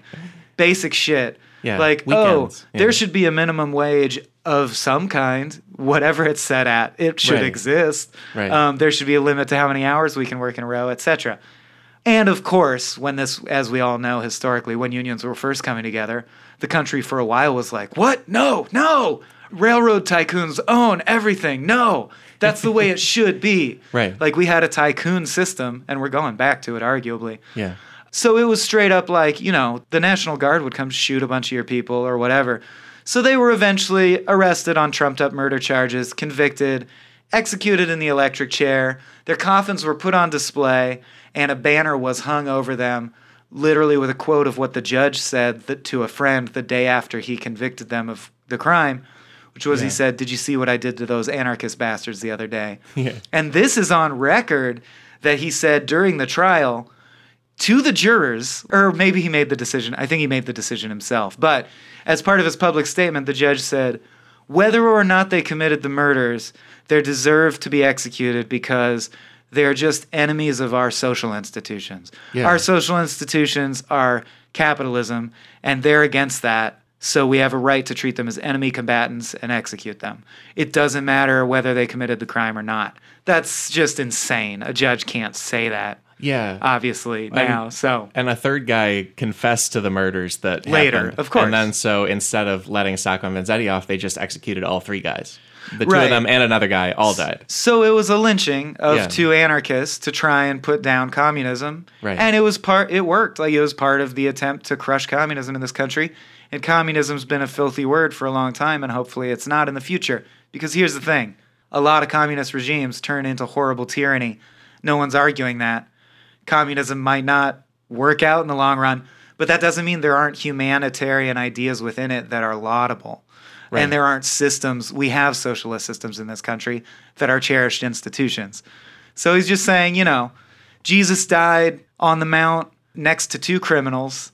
Yeah. Here are two innocent men who died with a criminal, and we should treat it the same way. They were martyrs too. Yeah, he can see whether or not it becomes the way we operate all of society. It has morals and ideas that are worth considering and working into the overall system. Yeah. And it's crazy that they're completely unknown guys who represent it so well. And that's why I think it's crazy that people call Kurt ever leftist propaganda. I mean, read Killing Lincoln by Bill O'Reilly or something. That is we are right. Do not think about the other side's argument. Do not look at the other side's argument. Yeah. Kurt always says, the last time he said, I don't know what should have happened with Biafra. I'm just saying it's sad when children are slaughtered. Yeah. I think we can all agree. And in this, he's just saying, I'm just saying communists that I knew from my childhood were saying things like, all the rich people should willingly give a small portion of money to the poorest people just because Jesus would want us to. And Yeah. it's I'm just saying that seems nice. I'm not saying I support this or that political institution. I just think Nixon's not doing a great job and communism's not as evil as everyone's saying it is, which is Yeah. a pretty conservative statement. Well, and also he's saying that there were past movements like people supporting Sacco and Vanzetti, the Socialist Party that Powers Hapgood was in. Yeah. There was even, I think it was called social justice or Christian socialism. There were movements tying directly socialism into Christianity and saying these messages match. It's what Jesus would do, These are basically. things. Yeah. If you're a Christian, you would do the economy this way. If you do the economy this way, it's Christian. There's justice to that and there's positives to that. Yeah. And he's saying that those people are mostly forgotten, quote unquote, now when he wrote this in the 70s, and even today forgotten too. But maybe And he's trying to build that legend and Yeah. give heroes of the working class for people to look up to. Yeah. So that's add sort to of the John real, Henry pantheon. Yeah. And so this book, it has an index because it's heavy on history because Cool. he's trying to pull all that in. Mine didn't, but that's awesome. Mine had lots of typos Yeah. too. The digital I version got- is poorly transcribed. I recommend getting a hard copy. Yeah, and I got a real cheap, used, very old one that might be an early edition of it. It's got the Delacorte thing on it and everything. Nice. So hey, who knows? Yeah, Well, that's our story. I think so. I yeah. think we're free to segment it up. Yeah, I think we can go into another segment called Kurt Blurt. Bloop, bloop, bloop, bloop, bloop, bloop, bloop, bloop, bloop, bloop, bloop. Yeah. Do you want to do that segment intro now that we're through our intestinal trouble and everything? Sure. If you've never heard the show, this is where we pick out particularly choice lines and quotes from the book. I think we've done many of them already, but there's a few more lines that jump out to me as being particularly great in here. I told you that this episode wouldn't be long because there are fewer blurts than usual. And then I finished going through the book and I have 37. So I'm sorry. Literally But 37? literally 37. I'll either just skip a ton. I don't know what I'll do. I don't know what to do. But you go first. Yeah, why not? Maybe I'll cover some. Yeah, exactly. There's- You'll eliminate mine. In that prologue where he's reading, Vonnegut is reading a letter from his fan John Figler. Figler says that he figured out a summary of all Kurt Vonnegut books, which is love may fail, but courtesy will prevail. That's the whole thing. And then Kurt says, oh, I could have written a telegram instead of all these novels. That would have been easier to do, which is a funny bit. But it's also a nice little encapsulation of all his work. Love may fail, but courtesy will prevail. Absolutely. I raised my quality bar, and now I'm quickly deleting a bunch. So Yeah, we can. Well, people can bug you on social or something No, if they people want should to hear read the 'em. book is my point, I guess. But That like, too. and I would still say I usually have more than 37. I would still say this is not as many as usual, but there's just so many Yeah. great quotes. So I guess I'm cutting a bunch of the ones that are great jokes because we really want like the big life-changing messages. But Yeah. man, there are so many lines that would just be funny in a Seinfeld episode or funny, in an or episode of super anything. meaningful. Or well, we could also pick out because we picked out with going into slapstick. We had kind of found in Kurt's own writing and speeches that he was mentally shifting gears a bit. He wanted to try sort of a slightly different style of writing. I think starting in slapstick and continuing here, he's much more writing blocks of prose rather than sort of the punchy cat's cradle sort of And thing. where it's all plot-driven over. more. The plot is more concrete, I would say. And there's no drawings for a while. He abandons that. And I think in this book, I didn't think he found it as much in slapstick, but in this book, he finds a way to have those punchy, blurty things within his much more prose and plot-driven kind of writing, which is really amazing. That's a really hard balance to strike. True, and he actually gives some of the characters some of the funny punchlines in dialogue, which he used to Yeah. hog all for the narrator, would say all the funniest stuff, yeah. That's why I think we'll do movie time for this, because this one actually has really punchy dialogue that actors Yeah. would love to get to do. And a plot that plays, and yeah. This one definitely we will say, so I don't feel like I'm wasting your time. I still believe that peace and plenty and happiness can be worked out some way. I am a fool. Another, I think that encapsulates his work just as well as the previous quote. Yeah. That's also that's the beating heart of everything that Kurt has written. And I think it also speaks to what you were saying about how this doesn't quite qualify as propaganda because he's so questioning of his own ideas. Right. How can you say something's propaganda when they're filled with self-doubt like that? Right. I just don't get that. I really like a line of, I think you mentioned that he writes the character of Sarah really well, and that's like, oh, it's a solid fictional character. I think he also gives a lot of good stuff to Ruth in this book. Ruth is the wisest character in the book, and I have the most blurts are things Ruth said. Yeah. And I like one toast she gives at one point is, here's to God Almighty, the laziest man in town. Yeah. Killer. Great. She also says, well, it's said of her, and I have to bring it up because it reminded me so much of Chrono from The End of Sirens of Titan, after the prison camps.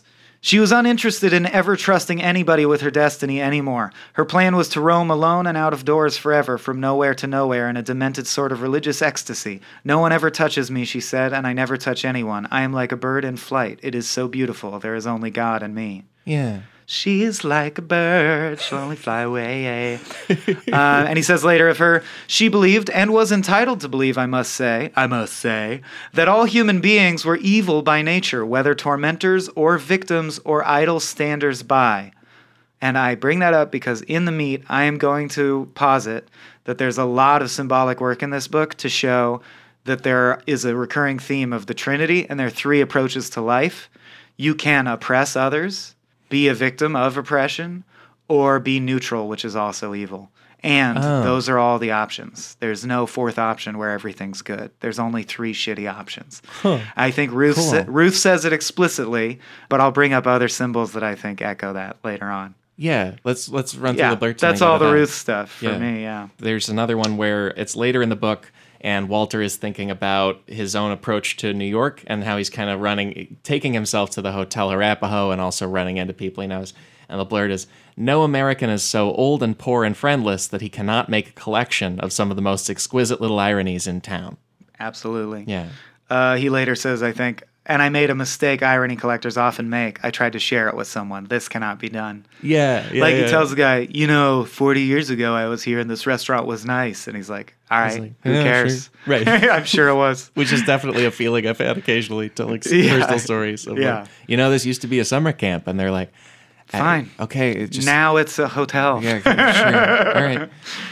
There's also, it's not even, I don't know if it even qualifies as a blurt, but when Sarah is yelling at Walter on their date in the past, she uses the phrase dumb toot.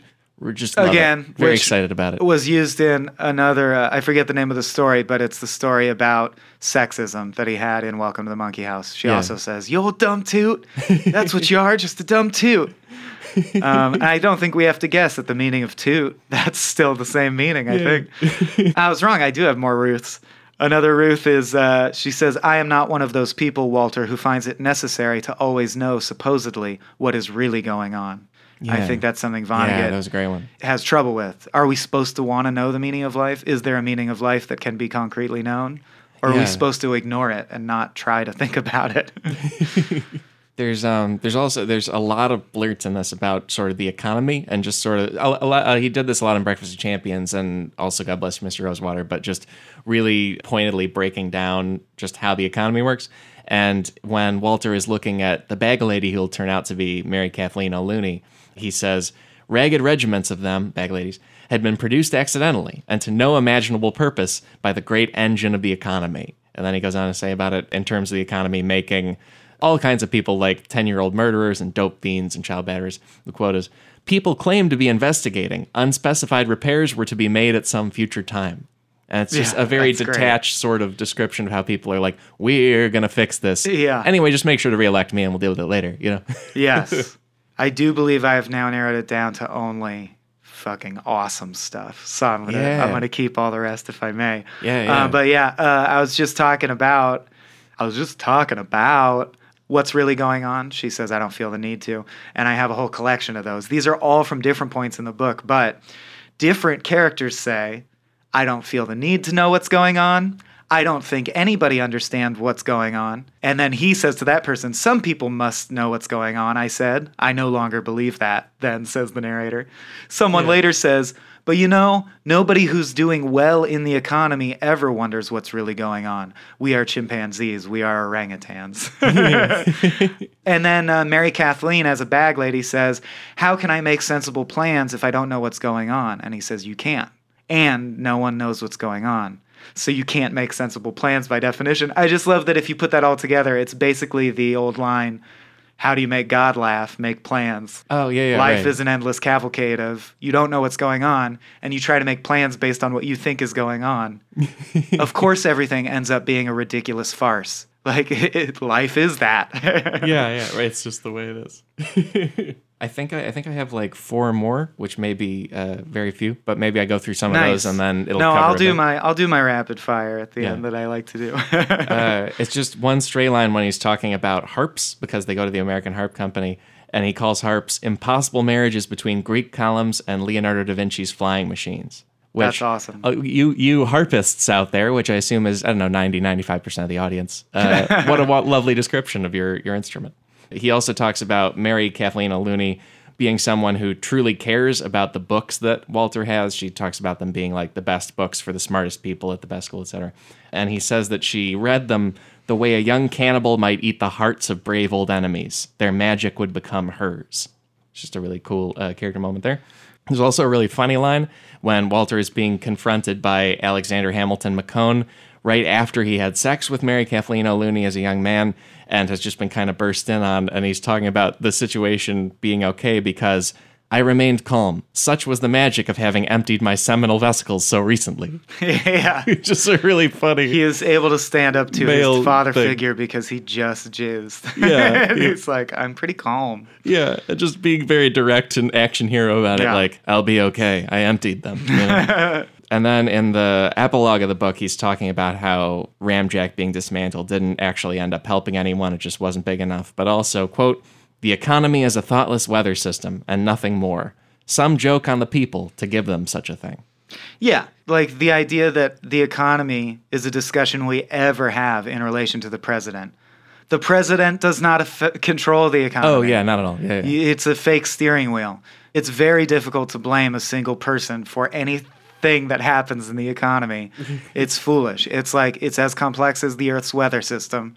It's a perfectly apt analogy. Yeah. And the things that happen are because of literally millions of factors that historians argue about as the centuries unfold. Yeah.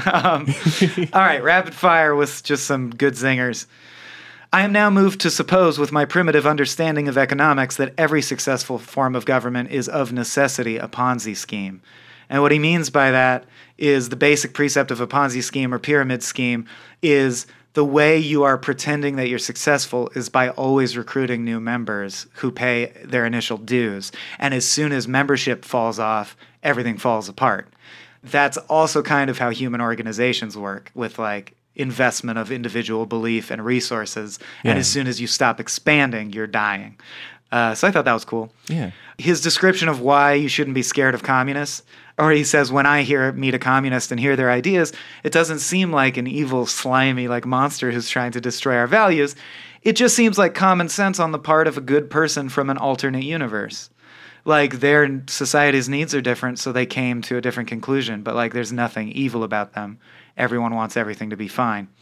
And that reminded me of Kronos and Classic Infundibula, points in space where everyone is right at the same time, even though they disagree. Yeah, right. He says, this is just a great point about body shaming in general. Body sizes can be remarkable for their variations from accepted norms, but still explain nothing about the lives being led inside those bodies. Yeah. Which is great. I did think it was a misstep that he makes Ruth become hugely fat for no reason and like harps on it. And not the first time he's just taken a female character and blown out their weight. Yeah, just made to do his it. wife become like a fat, doddering fool. This is about the clarinets. Thus I discovered that the bottom drawer contained 7 incomplete clarinets without cases, mouthpieces, or bells. Life is like that sometimes. Just funny. This is what I thought was actually a terrible writing maneuver. Oh. Did you notice he says... Sounds like it's not a blurt. When he meets Leland, he says, corning right at me was the husk of the man who had once been Leland Clues. Oh, I missed that. Get it? I guess. Corn and husk? Yeah, it's- Stupid. Don't do that, Kurt. That's dumb. Yeah, it's an anti-blurt. On this particular planet, where money mattered more than anything, the nicest person imaginable might suddenly get the idea of wringing her neck so that their loved ones would live in comfort. It would be the work of a moment and easily forgotten. Time flies. That's about how many people wanted to kill Mary Kathleen and chop off her hands. He says to her while she's dying, I said of life in general that it probably was worth it, but that it did seem to go on a little long. He also says, might wisdom be as impossible in this universe as a perpetual motion machine? Scary question. A prayer he likes is, Dear Lord, never put me in the charge of a frightened human being. Very good. Yeah. And then we mentioned Mary Kathleen's dying words, which are, I've done everything I can to make it better for everybody, but there probably isn't that much anybody can do. Yeah. Fuck. Yeah. Bummer. And to pull us out of that, my final blurt to prove how funny the book is, and you really should read it just for the jokes. When Arpad Lean thinks he is in drag and is trying to seduce him and calls him into his office, this is how that plays out. Come into my parlor, he murmured, said the spider to the fly. He winked at me broadly. I hated this. Sir, I said, I don't know what's going on. I will tell you something strange, he said. I won't understand it, I said. You were in prison, you say, he said. It happens, I said. Like, that's just killer dialogue. Right. It's very punchy. Like an anti-seduction kind of yeah, thing. exactly. Yeah. And just the line, I hated this. Yeah, it's And so I'm blurred. It's spent. it's much loaded with blurts. It's great, and I think we can go because you teased it before, and I think it's gonna be really interesting. Let's get into a next segment called the meat. Oh, we got a lot of meat sizzling in the pan, Yeah. smoky. Smell that Oh, I love cooking. rendered fat. I think we have more meat than usual, or at least more meaningful meat. Oh, I get it. Yeah, well, especially this being, again, a book about capitalism, labor, Christianity, and America all at Yes. once. There's quite a bit. So the first thing I wanted to bring up, just as a blow your mind thing, or that I thought was really cool, is I do really think the book lays out these 3 paths. Victimhood, meaning you get screwed over by the serendipitousness of life. Oppressorhood, meaning you are a victor in life, your life goes well. And as part of your life going well and you having a lot of privilege, you have to realize people are oppressed by that.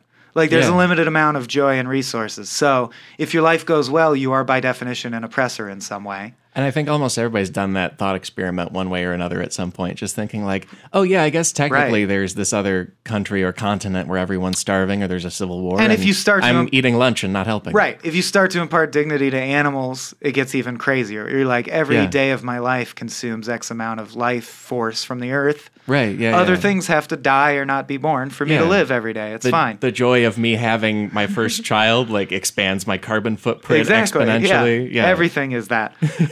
Or indifference. And I think, as George Orwell said, indifference to evil is just as evil as evil. Yeah, that's a fascinating way to break it down, man. Yeah. like that trinity of And the ways thing- to live. The none things of that which made are me great. feel that way are, like I said, the guy says mockingly of him, you're going to say it's all right, always. He joins communism because his girlfriend told him to. He ruins his friend Leland Clues without meaning to. He goes to jail for Watergate, even though he had nothing to do with Watergate, because his wife just died. When they accuse him of a crime, he's like, okay, I did it. Like, he just doesn't care, so he goes to jail. Then they say later on, Salcedo. They say that later, the way Salcedo's life ends, the Ponzi scheme guy, is government agents. DeSanza or something? I'm sorry, DeSanza? Yeah, like Carlo. Salcedo DeSanza? I don't know. I think it's Carlo DeSanza. Well, I wrote Salcedo, so it's probably a different character. Okay. There's a character named Salcedo who is minor, like he just tells an anecdote. But the anecdote he tells is he met with some government agents, and then he either fell, jumped, or was pushed out of the window, and that's the end of that story. Oh, I think isn't that from the actual Sacco and Vanzetti history? Like Probably. they wanted to organize a meeting because a friend of theirs had been killed had died in captivity, defenestrated, and so they were like, "We're going to have a meeting to do activism for this guy," and then they were arrested before they even got to. Well, the I'm meeting. probably reading into it too much, but Yeah. fell, meaning nature is indifferent to you. You fell randomly. Oh, okay. Jumped, you took life in your own hands and made an action that would martyr you and help your cause, or your victimhood, you were pushed. Okay. And then again with the fact that the main character's name is Starbuck, the only other Starbuck that Vonnegut would have been aware with pre-Battlestar is Starbuck, the character from Moby Dick, whose function in Moby Dick is to be the guy who, through narration, tells you, I know the captain's crazy. This is so crazy. Yeah. We should turn back. We shouldn't chase the whale. But he never is able to convince others or form a mutiny, and he never tells Ahab, you really got to stop, man. Like, he never... Oh, yeah. So, this main character, I argue, is part of the problem, and Vonnegut is saying that part of the problem is indifference. Yeah. Like, it kind of is a tirade against slacktivism. Or like... How did Sacco and Vanzetti get fucking lynched by the government and people aren't rioting? Like, it's that. He's like, this is how it happens. It's not just the people who oppress you. It's the people who are like, I guess, and just are complicit in the system, perpetuating the system. Yeah. But and he also, I think he, until the very end of the book, doesn't make Starbuck a redeeming or likable character. And then I think the first good actual act he does is to hide the will of Mary Kathleen O'Looney and to keep Ramjack going for like another couple years, just like everybody keeps getting to have a job and keeps getting to have this nice thing like for a brief window. That's like probably the redemption moment. That's the first moment where it's like, oh, now he's a hero. But he's it's finally still actually done I would something. say it's a tainted redemption because it's still like, yeah. Well, by doing that, you were delaying what were her wishes, and her wishes were generous. So you're cock-blocking love rays from getting out of this woman's shoes. Yeah, I suppose so. Like, her wishes aren't going to work out, but yeah, But he is like know helping that. the people. It has nearest to just him. be because he wants a job. Like, I don't see an interpretation where it's not self-serving. I guess so. I Yeah. I don't know if people at this time felt differently about the importance of fatherhood, but he is such a shitty father. Yeah. And I judge him for that. Maybe I'm not, like, maybe in the 50s and 60s, being a distant, shitty father is not even a character flaw, but it is to me. I think he sucks for that reason. He never even tries to make peace with his son or see his son's point of view. And he, the author controlling the universe, makes his son a book reviewer for the New York Times, which we already know Kurt Vonnegut thinks is like a shitty, craven profession to be a book reviewer. Right. He doesn't like critics, so... At best, they're harmless, but at worst, they're garbage. Exactly, yeah. Yeah, so just I had to express how much I hate him, and I think he falls in the indifference category. Yeah. That was the big takeaway for me. What did you think was the purpose of her plan, and then her plan not working?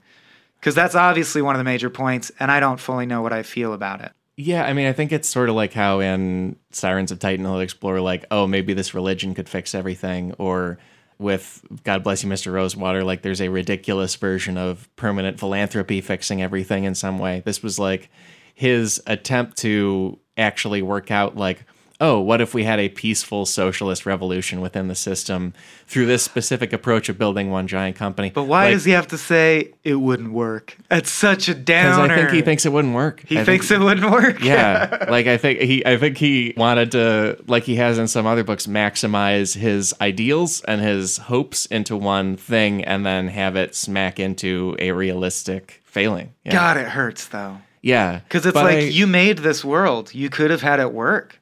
Well, he also... He's like, well, it was a thought experiment, the end of which is I don't think it would work. But I also think he undercuts its failure a little bit with the way that Mary Kathleen O'Looney is hit by a cab out of nowhere, and sort of her plans are short-circuited a bit, and she dies relatively young. And he also makes very specific that Ramjack just didn't own enough of the country to do it. But maybe if it did own enough, it could. You know, who knows? And as usual, I think we find our redemption in, like Leland Clues forgave me. Yeah. So on an individual human-to-human level, there can be moments of transcendental kindness and forgiving. Yeah. And like people can cut each other so much slack that it's like, well, if everyone acted like that, society would be fixed. So he can't escape the idea that there is hope. And yet the fact that there is hope is almost a torture. Like you wish there wasn't hope and you could be one of these people. I know a lot of these people who say, you know, human nature's fucked. All political parties suck. And it will never get better because that's how shitty humans are. This is the best we can function. And he's saying, but I meet these people and like, there are people who are kind souls. A lot of them. A lot of people out there are very good people. Yeah. Who at the very least are courteous to even strangers that they have no reason to help. Can't we all just do that? And it's like, no, there's all these reasons why it doesn't work out. So he's trapped in the limbo, and I think he draws us into this limbo of, God, you want to hope and hope and hope, but you are also constantly telling yourself, like, don't get excited. You know all the reasons that you shouldn't really hope that hope. Like, you're smart enough to know how fucked we are because you've seen the firebombing of Dresden and shit. Yeah.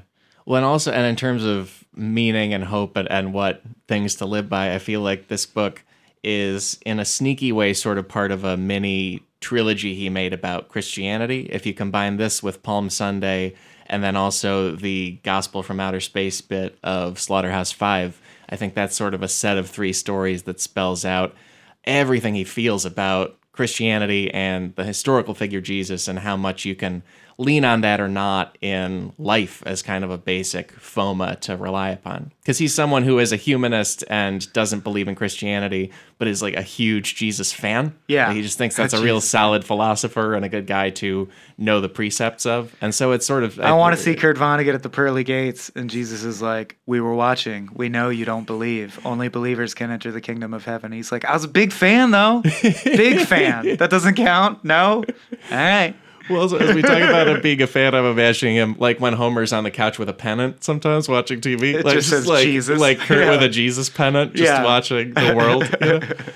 Yeah, although it also obviously highly resonates with God Bless You, Mr. Rosewater. So you could consider it a spiritual cousin to that. Yeah, that too. Oh, and I thought something interesting occurred to me that's purely a structural thing, but he's obsessed with death. He's obsessed with, and he's had in several books, tombstones.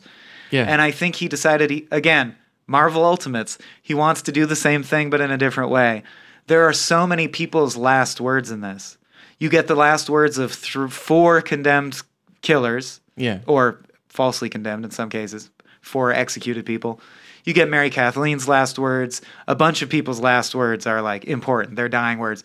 So I don't know what it means necessarily. I don't want to spend a ton of time on it. But he converted tombstones into last words. Yeah. And I also felt like plot-wise, this was very much The Force Awakens. In the sense that it's repeating past stuff? Yes. So, like, the twist ending is all the money gets given away to the people, a la Mr. Rosewater. Yeah. There's a character who becomes ecstatically, religiously a bird, thinks of herself as a bird, a la Sirens of Titan. Oh. Like, there's so many individual... Yeah. And I won't go through them all, but there's many scenes that resonate very much that way. I think the trend is continuing. I think what he said in Breakfast of Champions is true. It feels like a different leg of his journey. Yeah. Everything after breakfast. And speaking of things repeating and being, I think that's a good bridge into another segment called Recurring Characters Update. Oh, they're coming back. Oh, they're gonna be deep inside your heart when you meet these 3 characters. Is there 3 this time? Are there 3? I added one more little thing before we. Yeah, it's as Kurt had promised in Breakfast of Champions, he freed his characters then. And this segment where we kind of see who's recurring, he does tell you right at the beginning that he is breaking the promise with Kilgore Trout. But I think very minimally. Kilgore Trout's not a character in it. It's a pen name of another guy who isn't the original. Who acts differently. Yeah, that's true. But Trout will also keep coming up in future novels, especially Galapagos and Timequake. So the trend continues. And he's also in a bunch of other Kurt books that we've talked about. And then beyond that, it's kind of Easter eggy in terms of what's recurring. There's another bird call. This time it's the prothonotary warbler. And that's just how I'm going to pronounce that. I'm just going to go with it. Yep. But that's an actual, like, East Coast bird. It's an actual singing bird. That's the thing. But it's in the same way, it's great going through his whole work and realizing, like, oh, he has proclivities. Like, yeah, birds. Yeah, like Warhol liked mass-produced toys, and that was part of his art always. He likes bird calls. He likes tombstones. He likes last words. Yeah. He likes Jokes. He likes burying a giant tragic event in the phrase somewhere in there. Somewhere in there, the Holocaust happened. Right. Like, or my wife died. yeah. Or whatever. Yeah. I feel like when we're done with this, we need to both write a short story in the style of Vonnegut. Oh wow. Because I feel like That I would be could fun to now. Yeah. Yeah, we're gaining his powers. Exactly. We're like Mary Kathleen O'Looney eating the brains of the books. One of the great points he makes is reading is one of the most divine forms of meditation because no matter what your life experience has been, if you read it seriously, you're thinking with the mind of that person. You are communing with their spirit in a very real way. Your neural pathways follow the same pattern theirs did when they had the thought, and you are having that thought. Yeah. So books just rule that way. Really I do cool. feel like I'm channeling Kurt Vonnegut now because I've been reading so much. Yeah, me too a bit. Yeah. And with the bird calls, there's a whippoorwill and slapstick. Elgin Washington does an impression of a nightingale in Breakfast of Champions, and then there's Pootie Weed and multiple other books before that as a bird call. So yeah, he's like building out a Audubon kind of thing throughout his novels as he goes. And then also the phrase ting-a-ling is in this book. That's also going to be in Timequake. And then the last one is the Ramjack Corporation is central to this book. His next novel, Dead-Eye Dick, has a joke copyright for the Ramjack Corporation. Like if you look in the front of Dead-Eye Dick, it's copyright It's a wholly owned 1982, subsidiary the of Ramjack Ramjack. Corporation. Yeah. Which I don't know how you quite do that legally, but apparently he did it. Worked out great. About those warblers, also he mentions, like we said in the cover of your edition, they live in the harp company offices. Yeah. And I immediately thought, where's all the shit go? And later he says, and I know what you're thinking, where's all the shit go? They put out little teacups, and it's the only bird on the face of the earth, this is just such a cool fact, that is potty trained. They only shit in the cups. And that's because in nature, they exclusively shit in the nests of other birds. I'm like, that is a fucking dick move. They use as their toilet your baby's bedroom. Yeah. That's like what they do as a bird species. What a terrible type of bird. Right. It's not even that other species that like kicks birds out of a nest or something. It's just pooing on them and moving on. They want you. You can keep living there. I just want to shit on your kid's head. And yeah, and that's what recurs. And we can also quickly do another segment called Kurt Cameo. Guess who's back? This theme song. I've done it. It is great. Once before. It is great. It is great. Oh, Kurt yeah. Vonnegut. Man, and say hello. This is where we look at Kurt directly appearing in the book. Obviously, he's himself in the prologue. Walter Starbuck's probably his mouthpiece throughout the book. And in particular, in Kurt's life, this same year of 1979 when he put out the book, he married his second wife, Jill Kremens. They had moved to Long Island, but also Manhattan had been where Kurt went after his first marriage fell apart, after his kids grew up, and when he was trying to like dabble in plays and figure out what his life is going to be. So I feel like there's really strong parallels with Walter Starbuck wandering to Manhattan after jail and Kurt wandering to Manhattan after, sea changes in life. So it's super direct. Like some of these books, you really have to dig for it, but this one, he's literally in it, and also there's life stuff. Yeah. So that's that. Let's go straight on to another chunk of the show called Vana What? Finally. Vana What? I got a bone to pick with this mother budger. By the way, I noticed Ting-a-Ling Motherfucker is not in this one. Do you know which one that's from? It's got to be Timequake then, I think. Yeah. Okay. Yeah. Because Ting-a-Ling was introduced in this, and I see the Kurt Vonnegut Twitter often tweet, because it's a funny quote, Ting-a-Ling Motherfucker. So I'm like, well, he's going to say that at some point, but it's not yet. It's coming in a time. Coming up. And in Vana What, if you never heard the show, this is where we pick out things that may be offensive, problematic, not necessarily morally judging them, but just things we bumped on as we read through this novel written by a guy in the 1970s. There you go. Yeah. 70s, so it's getting later in time. Right. They're It's less excusable. forgivable as it gets. Right. When we get to the mid 80s, if he's still like homophobic, I'm going to be like, come on, man, come on. Yeah. Well, I also, other than we picked out how he just opted to make Ruth get fat, I wish he wouldn't do that with And characters like he did with describes Billy her as Pilgrim. like comically fat. She weighed 160 pounds. I'm like, that's not even that fat. Yeah, like it's the and because he did that in Slaughterhouse-Five with Billy Pilgrim's wife, and occasionally in other books too, and it doesn't seem particularly necessary, and I don't know why he's hung up on it. Yeah. But who knows? And again, being mean to Ruth, but I think this might be the main character's fault and the point. But you could say I was her inferior. Oh, what a charmer she was. Of course, I got the credit for how smoothly things ran. It's like, we'll give her credit if you know she's better than you. Yeah. And she would give birth to a son by and by. A very unpleasant person. Sorry, when they come out, they're not immediately unpleasant people. Like, you're part of why he turned out that way. Right. It's just A very baby. unpleasant person who, as I've already said, is now a book reviewer. It's just like shitting on your own newborn son. Yeah. He also says, Ruth once said, because remember, she's from concentration camps. She's so full of pain and sadness. If I had a baby, it would come out a monster, she said. And it came to pass. And it's like, maybe you were just a bad father. Jesus. Yeah, show up. Beyond that, I didn't have a ton in this one. I feel like it's very charitable toward most people, and like most of the evil is on the part of the protagonist or on just like openly bad people. That's true. Like, there's a character who thinks she's a real white knight to her servants and like only lives to keep her and it's like, fuck you. They like Vera's slaves. Like, release your slaves; they'll figure it out. Right. But again, and slavery. These are prescribed to the characters, so it's not his fault.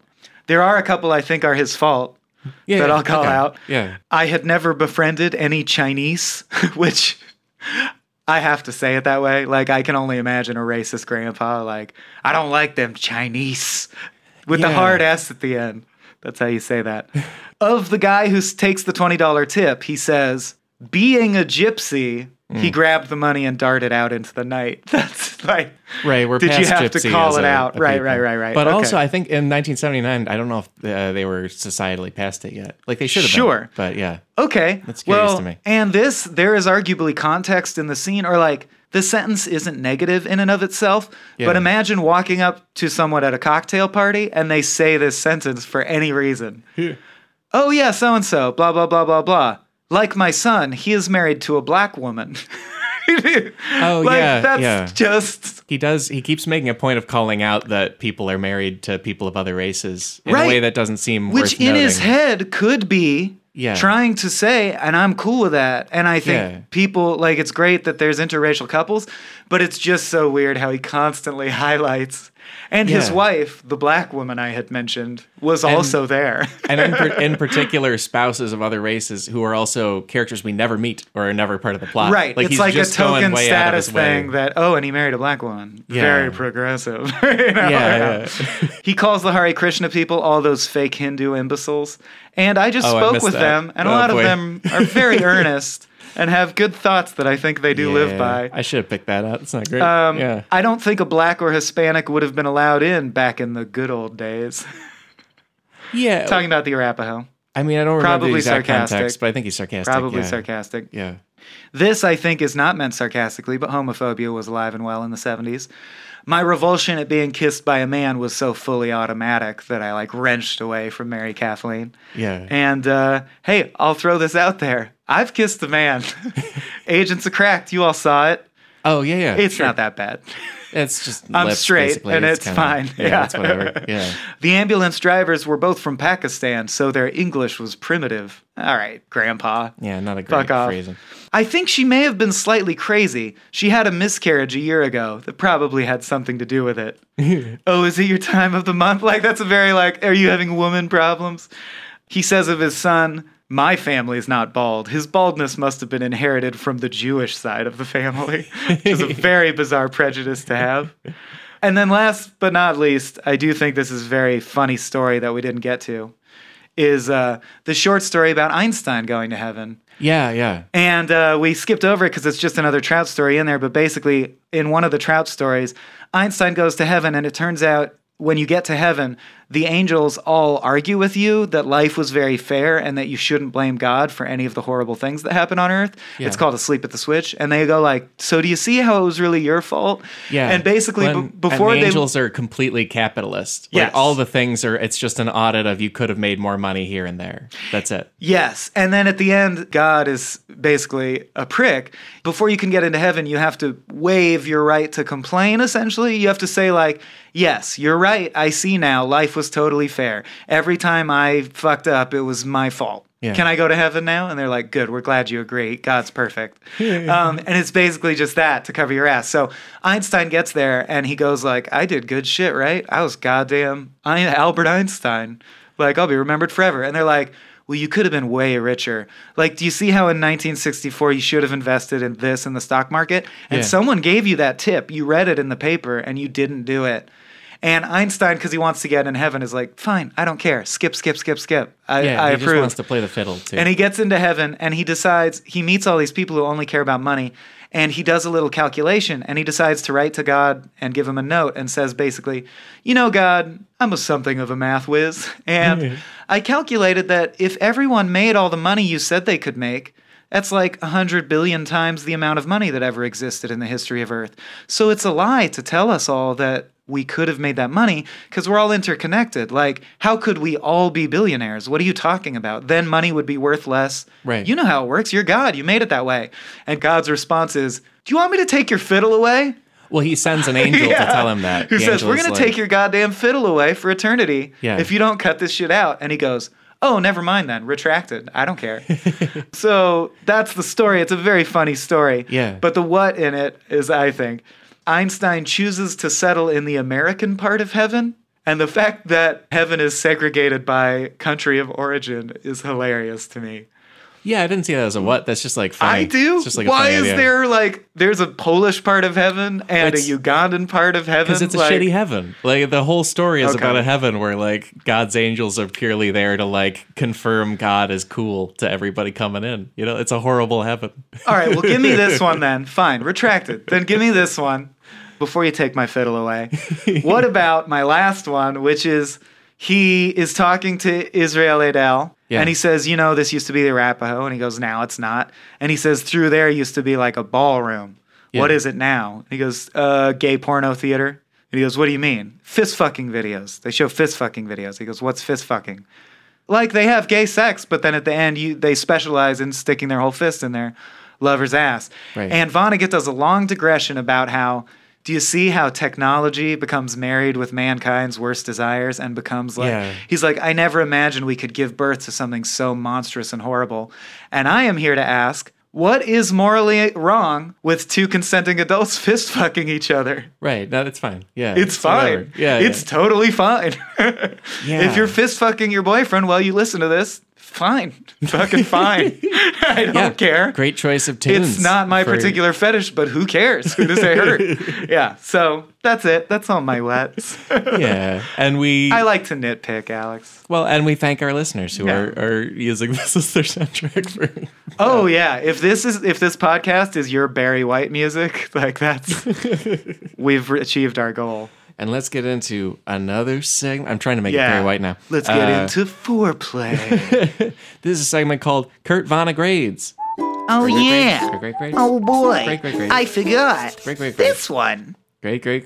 This is where we, if you've never heard the show before, in Vonnegut's book Palm Sunday, which is actually the next one he wrote after this, he gave himself grades on all of his past work relative to himself. So we pick out some grades too. And he gave Jailbird an A, which is the same grade he gave Sirens of Titan, Mother Night, and God Bless You, Mr. Rosewater. It's just below the A+ he gave to Cat's Cradle and Slaughterhouse-5. So he says Jailbird's up there with the best.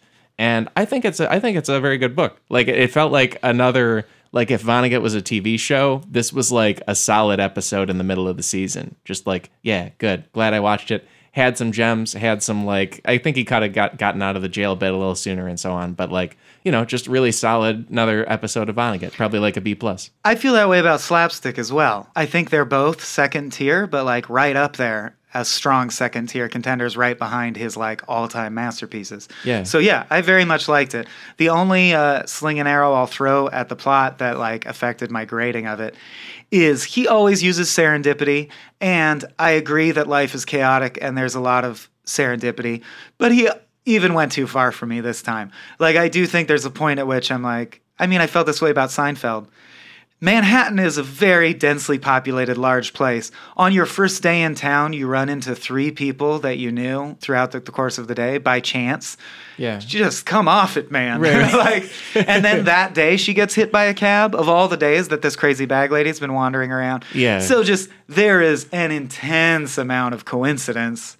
He Big says time. small Yeah. world like 90 times in it. To the point where I was like, fine. You don't care about the plot. I get it. It just happened because you're God. Fine. So that, I think, brings it down to an A- or a B+. I agree. And it's funny to me, I think the real insight with these grades is he tends to grade, I feel like, based on how the book felt for him.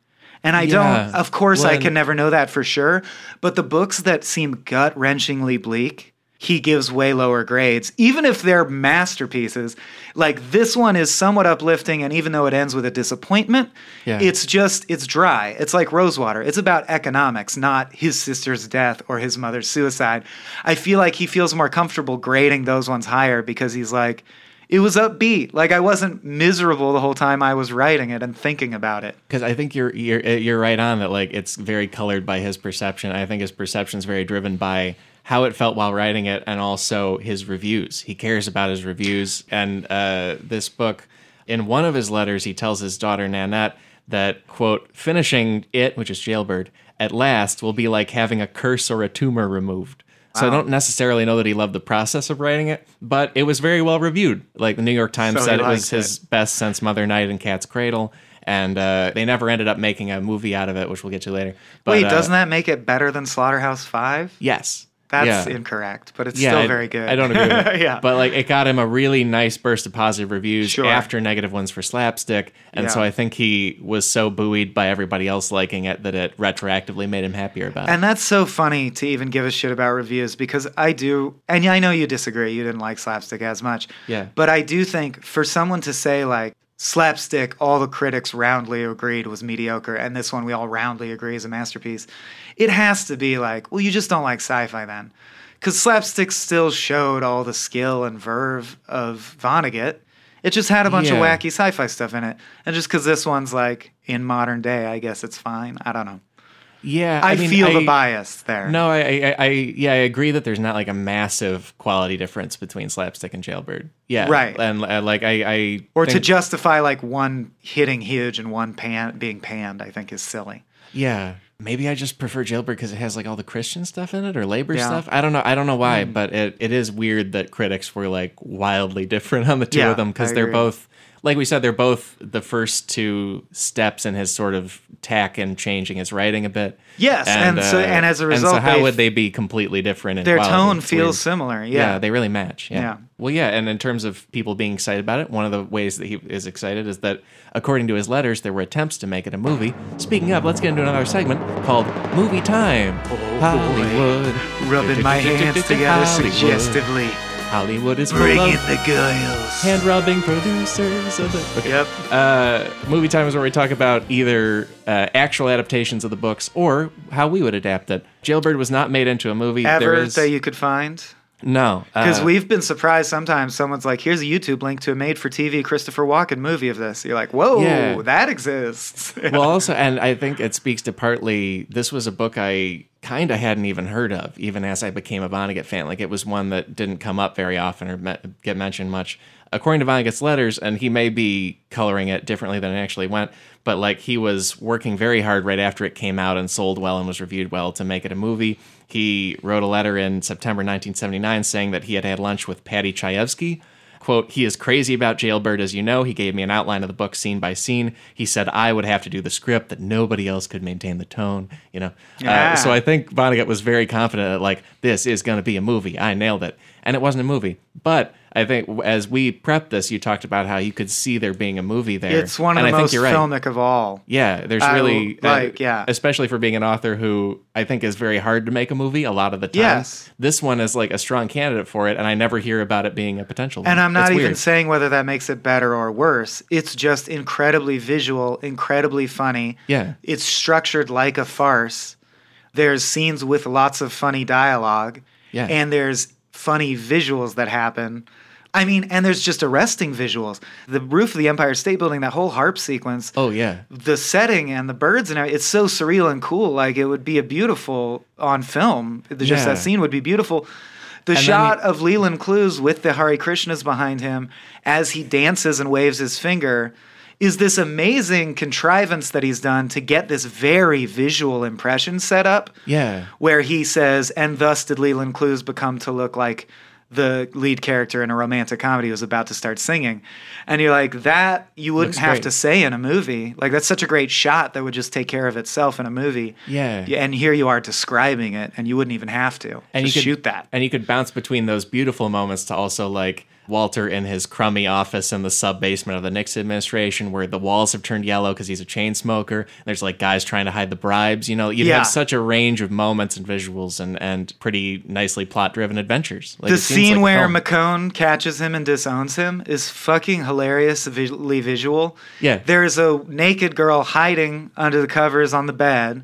His father figure busts in, holding up a newspaper that he edited, trying to tell him, I hate you, you're out of the family. But he's so upset he can only stutter. So they have to do like charades with him guessing what he's trying to say to him. Yeah. And because he just had sex and he's staying at a friend's house who collects like African tribal things, he's only wearing a robe made of wooden shingles tied together with like ceremonial wool.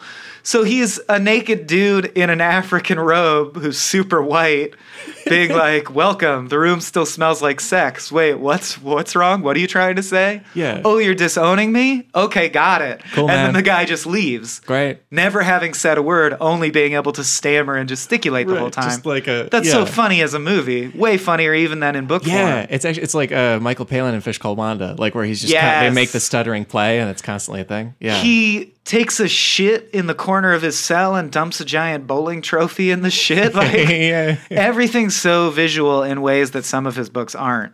Yeah. Well, and so as far as making it a movie, our dream movie, I also think there's a lot of themes in here that, as we've been saying, are super resonant now, like especially about labor and about whether the government should be trustworthy and things like Yeah. that. And so I think as far as a director, I'd want somebody who could like go ahead and put their own stamp on it. Like I think somebody who'd be, faithful within reason to the book, but also really make it kind of their own thing and speak to whichever themes they thought were the most important. Plus jokes. Do you Yeah. have someone in mind? I think this might be a good one, maybe for Scorsese, because there's also a lot of like schemes and world events and random people kind of flowing in and out of people's lives, and I think he could really make that move and make that exciting. And I don't know, I feel like Goodfellas is the touchstone I keep thinking of for what he does, and I think he could do Yeah. that very well, or a little bit like Wolf of Wall Street it with all the things about the economy and how that works. I hadn't thought about director enough ahead of time. Part of me wants to say like Chris Nolan or Darren Aronofsky because I keep seeing these beautiful set piece images like the Hare Krishnas or the birds in the Yeah. glass of the Empire State Building. And I want a director that makes images that blow me away. That's cool. Like the fountain Yeah. sucked, but the images were very competently put together all the way Yes. through. Yeah. But then as you say that, I'm like, I completely forgot the humor component. It's so funny, and it should be someone who can do beautiful shots, but it should really be a comedy Yeah. and not feel like a Terrence Malick or something. It should really feel like a farce. So maybe Adam McKay. Yeah, That's be a good big time. spread, but I'm jumping from Darren Aronofsky to like, well, since The Big Short had some decent cinematography in it, maybe Yeah. Adam McKay. Yeah, because he'd at I least think- nail all the jokes. I think I picked him for maybe Rosewater or something, like There a you past go. one that was like along these lines. Yeah, he's Yeah. good with. I He'd mean, be he great. knows how to do wry satirical comedy. So there you go. Yeah, and then the cast. The cast is what I was rubbing my hands yeah, in yeah. excitement about. There's so many. I guess Walter's the key character to pick, and then his maybe his loves and everybody else. Yeah, I got everything. I'm Yeah. going to blast through them. Cool. Can I go first? Yeah, go for it. All right. Walter F. Starbuck, We want young and old because we have the flashbacks and the flash forwards. Right. Think back to Men in Black 3, my friend. I'm going to go Josh Brolin, Tommy Lee Jones, reunited. Oh, man. Josh Brolin is the best Tommy Lee Jones. He's better than Tommy Lee He's Jones at being incredible. Tommy Lee Jones. Yeah. So I think Tommy Lee Jones is right for the old guy. So they're set to me. That's a cool one. Yeah. Sarah Wyatt, Janelle Monáe is my pick for that. The woman who thinks sex is silly and gets really mad at him when he tips too much. Ruth, his wife from the concentration camp, who's very wise and capable. Frances McDormand. Hey. Yeah. Get some Cohen stank Cohen, on there. yeah. Mary Kathleen O'Looney, we need a young and an old. And when she's young, she needs to be sort of I think, someone who should emanate a bit of sadness naturally in their acting style, but otherwise can carry on a very intelligent conversation with him about politics. And then when she's old, she needs to be a crazy bag lady in New York who calls everyone you rich farts. So I'm going to go with Mara Wilson / Kathy Bates. Oh, great. Mara Wilson grows into Kathy Bates. Clyde Carter, I'm going to say or you don't have to abide by this, but I figured I couldn't do Jimmy Carter because he's dead. He's alive. Oh, well then, cameo from President Jimmy Carter. He's very old, but he's alive, yeah. I almost looked it up and I didn't. I was like, the last time I was aware of him being alive was the King of the Hill episode from like 9 years ago. Yeah, he's battling cancer and stuff, but I think he's alive, yeah. Well, then he probably doesn't want to be doing our stupid movie. So I would say change Clyde Carter to Clyde Letterman and have David Letterman play him. Because if you read those scenes, I think retired David Letterman with the beard is a perfect sociological analog for our time. I never to being like, whoa, you're related to that famous guy, right? Like it's equally out of left field and like. No, I never thought of David Letterman as a Carter lookalike, but like he could be Carter in like an SNL sketch where they need a Carter. If you were willing to squint, yeah. Yeah, that's amazing. But I would literally change it and make it he's David Letterman's third cousin instead of President Carter's third cousin. Because I would also update it to modern day. Yeah. Bob Fender, Michael Shannon. Oh, cool. Yeah. And I'll have you know he's described as looking like Charles Lindbergh. And Lindbergh looks a bit like Michael Shannon. Michael Shannon can also, I think, be a guy in prison who crazily does not regret anything he did. Totally nail that. Cleveland Laws, who, if you'll remember, is the reverse of Leland Clues. Yeah. Cleveland Laws, Donald Glover. Okay, yeah. Leland Clues, Bryan Cranston.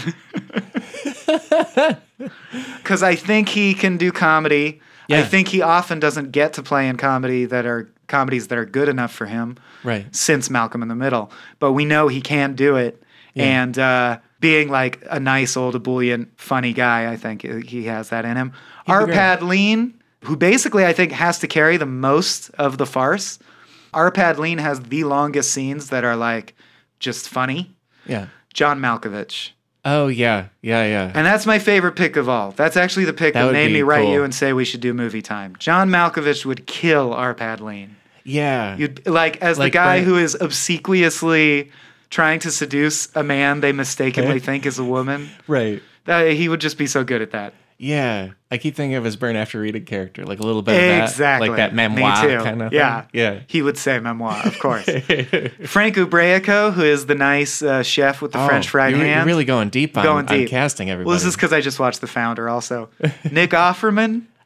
Plays one of the McDonald's founders in The Founder. Okay. And I could transplant him directly into this. Yeah. And he'd be really funny and the character all the time, like one of his lines is, "Why am I here? You served breakfast to me this morning. I served breakfast to everyone this morning." It's very Nick Offerman. Last but not least, Israel Edel, the guy at the Arapaho who's deadpan but really smart and saying like, well, it's a hotel now, fist fucking videos. Reggie Watts. And I'm out. Alphabetical. Oh, okay. I did it in alphabetical. No, I didn't. Wow. But Reggie Watts was last. Yeah. That's my cast. Yeah. And I got to say, if you read the book along with us, I think you're probably tickled because I think that's a dynamite cast. I'm very pleased with it. That's a good group. You even covered like young, old and stuff. And I tried to keep them all living actors that could conceivably do this movie right now. Yeah. If you're one of our fans, please call all of them. Oh, yeah. We need their help. John Malkovich and Bryan Cranston listen together always on their carpool to Vana guys. Where are they carpooling to? I'm looking down Hollywood. I'm like, They're carpooling to Hollywood. Yes. the only thing we could hope for is there's some slim chance Mara Wilson could hear this someday. Yeah. No one else on this list will ever be aware this happened. And we're gonna keep it that way. And we'll keep it that way. I like that cast a lot. I'm not. Thank you, I friend. feel like I shouldn't run through like. Oh yeah, I'm not going to shit on your cast. You don't have to shit on mine. Let's hear what you got.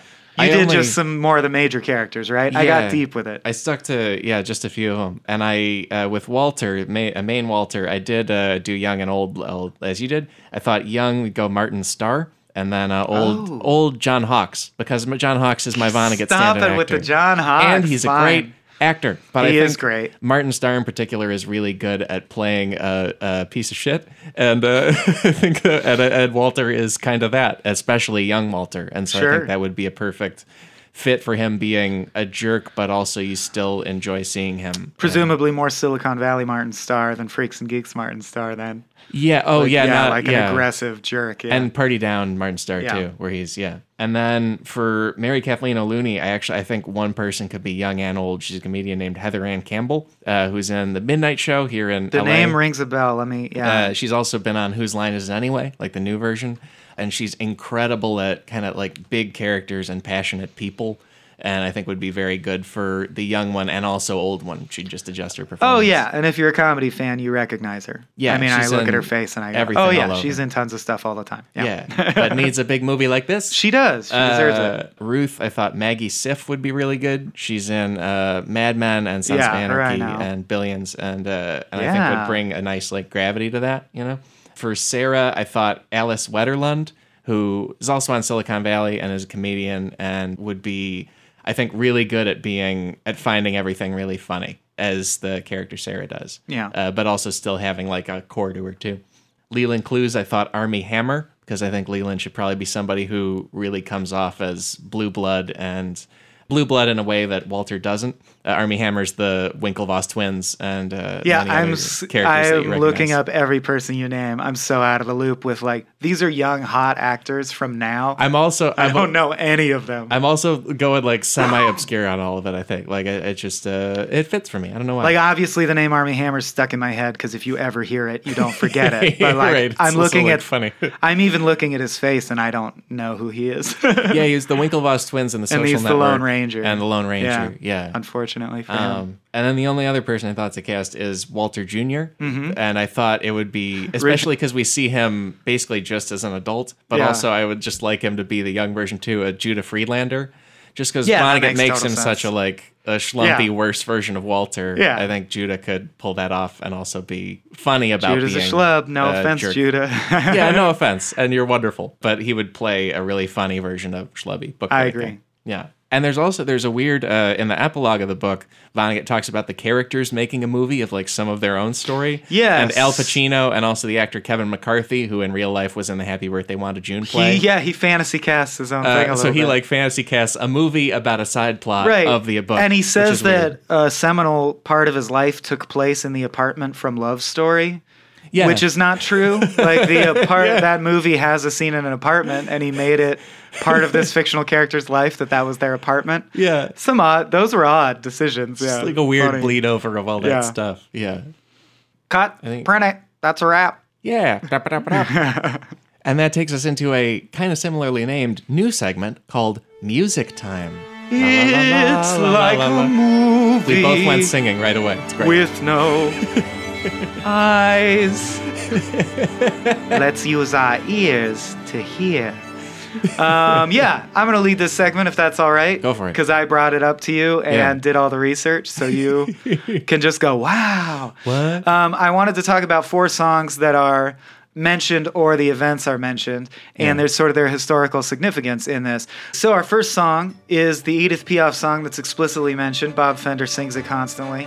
It means I regret nothing. Non, je ne regrette rien. Yeah. Rien. Non, rien de rien. It's that song in Inception that they used to boot people out of the Inception. Yes, and I found out the actual orchestral score of Inception is a supremely slowed down version of the same song. Oh, yeah, Which like is that dope, wah too. thing? Like the... I don't think literally like when it's used as a sound effect, but the theme, the creepy, brooding theme that is used throughout, just the score essentially, cool. is also, which makes total sense, right? Because when you Awesome. enter the different worlds, everything gets slowed down. So as the score, they just use the same song way slowed down. That's really cool. Cool idea. Yeah. Edith Piaf basically was France's version of Frank Sinatra, including she had mob ties. Unlike Frank, she distanced herself from the mob eventually and gave up her mob ties after she was implicated in the murder of her manager. But she eventually cleared herself of that, and it was just sort of thought, well, he was tied in with the mob and something finally caught up with him and he was killed. She avoided all mob connections from that point forward and went on to have this amazing career as France's most famous chanteuse, which is female cabaret singer. Wrote and performed many number one hits. And the great thing about this song, the reason I compare it to Sinatra, it's basically I Did It My Way. It's just the French I Did It My Way. And it is equally stirring. It's an incredible vocal performance. And it's just this very stirring, like, fuck you, world, I Did It My Way song. I like it better than I Did It My Way. Great song. And the Foreign Legion famously adopted it after they failed to keep Algeria from becoming an independent nation. When the Foreign Legionnaires were being marched out of Algeria forcibly, they all sang, "We regret nothing." Oh, cool. Like, we would have oppressed you again if we could have. Yeah, I shouldn't say cool to colonialism, but I like how it's cool. in a very interesting. Vonnegut-y way, it's tied into the history of fascism and capitalism and independence from those things as well. Yeah. Next up, Ohio by Crosby, Stills, Nash & Young. Yeah. Very famous guitar riff, famous clip.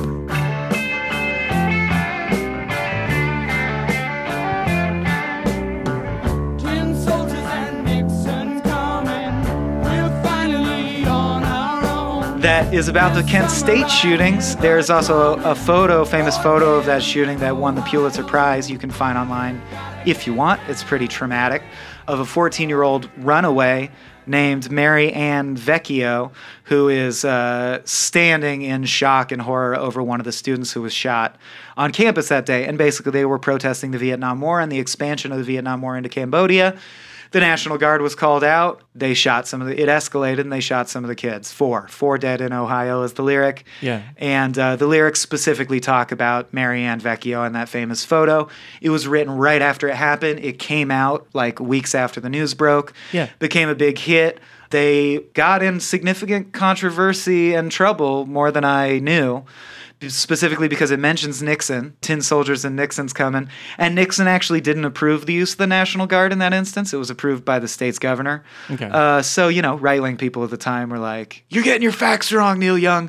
So there was a lot of controversy, and that was just a fucking kick-ass song right about these themes and in here. Kent State is mentioned in the book several times. Yeah, it comes up early in the book when Walter's working for the Nixon administration. He's like supposed to help them craft a response to it. That was actually the only time Nixon ever asked him to do anything was, what should we say about the Kent State massacre? Yeah. And he said the right thing. He said, we should say that it's a tragedy whenever young people lose their lives and blah, blah, blah. And Nixon was like, shut up. There's more to it. But and then last but not least in Music Time, I want to briefly discuss two Bob Dylan songs. One is sort of a spiritual sequel to another. He first wrote The Lonesome Death of Hattie Carroll. Williams and singer killed poor Hattie Carroll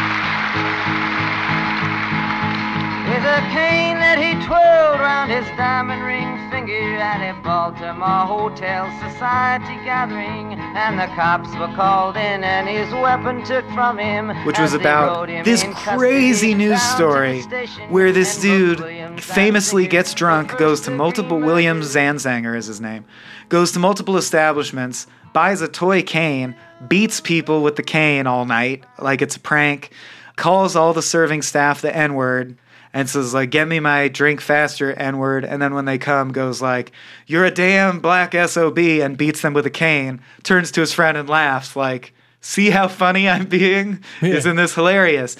And one of the wait staff, Hattie Carroll, had a brain aneurysm and died, basically because they said because he hit her with the cane, but he actually only got 6 months in prison. because they were able to prove, which I think is true, is that she died from the intense stress of being physically and verbally abused all night and being like an elderly woman. Right. Her heart gave out and then her brain hemorrhaged. And that's happened with other people grabbed by the police, too, But lately. just because he was specifically charged with beating her to death with a cane, he was able to prove, like, well, I didn't do that. Right. So he got off in 6 months. Bob Dylan wrote a song to draw attention to the fact that it's goddamn bullshit, which he successfully did. And I'll have you know, but William Zanzanger then committed a bunch of fraud, became a slumlord of specifically black neighborhoods, was sued, and then went to jail again. So just a fucking piece of shit. And Bob Dylan helped put him away. And in his last interview before he died, Zanzanger said, Bob Dylan doesn't know shit and it was all a lie. And no, it hasn't affected my life at all.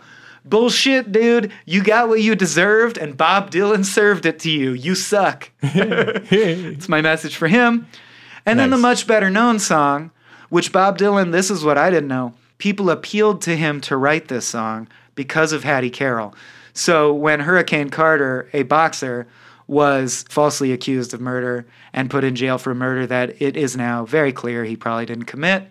And whether he did or not, just like Serial, all the police work was racist as hell and like false. Yeah. So even if he did it, he didn't get a fair trial at all. And people literally came to Bob Dylan and like lobbied him, write another masterpiece to get this guy out of jail. Yeah. That became the song Hurricane. Pistol shots ring out in a barroom night. Enter Betty Valentine from the floor above. She sees a bartender in a pool of blood. Cries out, they've killed my love. Here comes the story of the hurricane. The man the authorities came to blame for something that he never done.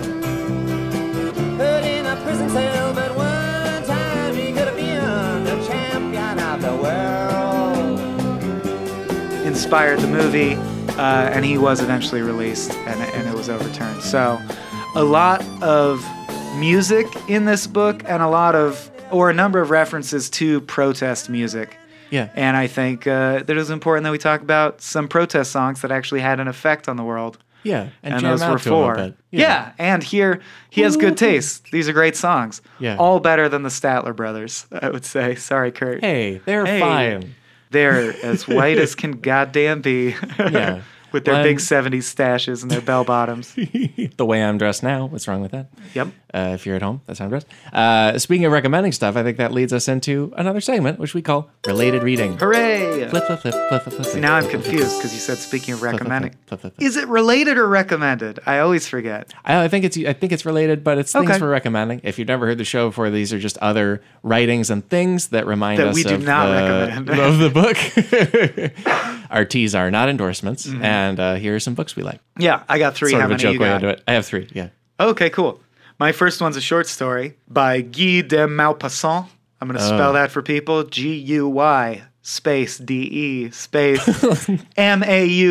Maupassant. Yeah. And if you read it, you read it in school because it was assigned. I certainly did. Yeah. But it rules. It's a great short story. It's called The Necklace. Yes. Yeah. With a famous twist ending that I'm not going to give away. That's very much on the themes of this book. Yeah. But that's Classic, all I'm going solid to short say story. because it's Yeah. short with like an O. Henry twist. So why would I tell you the end? Yeah, and how it relates will become clear. Yeah, Read it. and if Yeah, you want, 'cause you we can can't even spoil just read the description on Wikipedia, and it's still a pretty good, like, oh yeah, that's a good elevator pitch. The ending is cool. it. Yeah. My first one would be the novel Invisible Man by Ralph Ellison.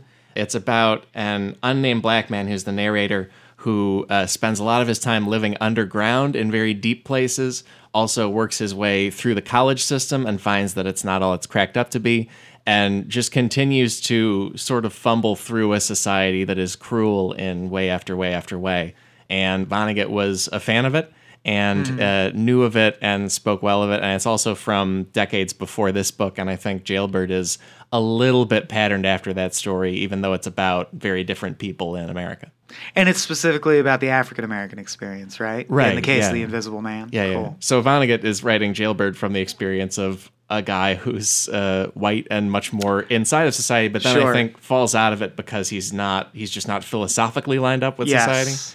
But Invisible Man, I read it in high school, and it's been a while, but it's an amazing piece of work and worth checking out. It sounds like I'd love that, because as much Yeah. as I like Jailbird, there were a couple times where he complained about something that I made a note, white people problems. Like, Yes. like there's people in the society next door to you that have way worse problems than that to complain about. But that's fine. You know, everyone's suffering is relative. My next one is a play. It's been made into a movie. It was made into a show on HBO. I still prefer the play version. Reading the script was my favorite way of imbibing it. So I recommend you read the play, Angels in America, a gay Yeah. fantasia on national themes. Part 1, Millennium Approaches. Well, you can read both parts. They're both good. But part 1 heavily features Roy M. Cohn as a Yeah. character. And I thought it was funny how Roy Cohn is an important character to know about. He appears in Jailbird, and Jailbird does not do nearly enough to shit on him and let you know what a monster he was as a Right. historical figure. And Angels in America does. You get a lot of info about Roy Cohn. He's a fascinating, complex character, not pure evil, but a lot of him is evil. Yeah.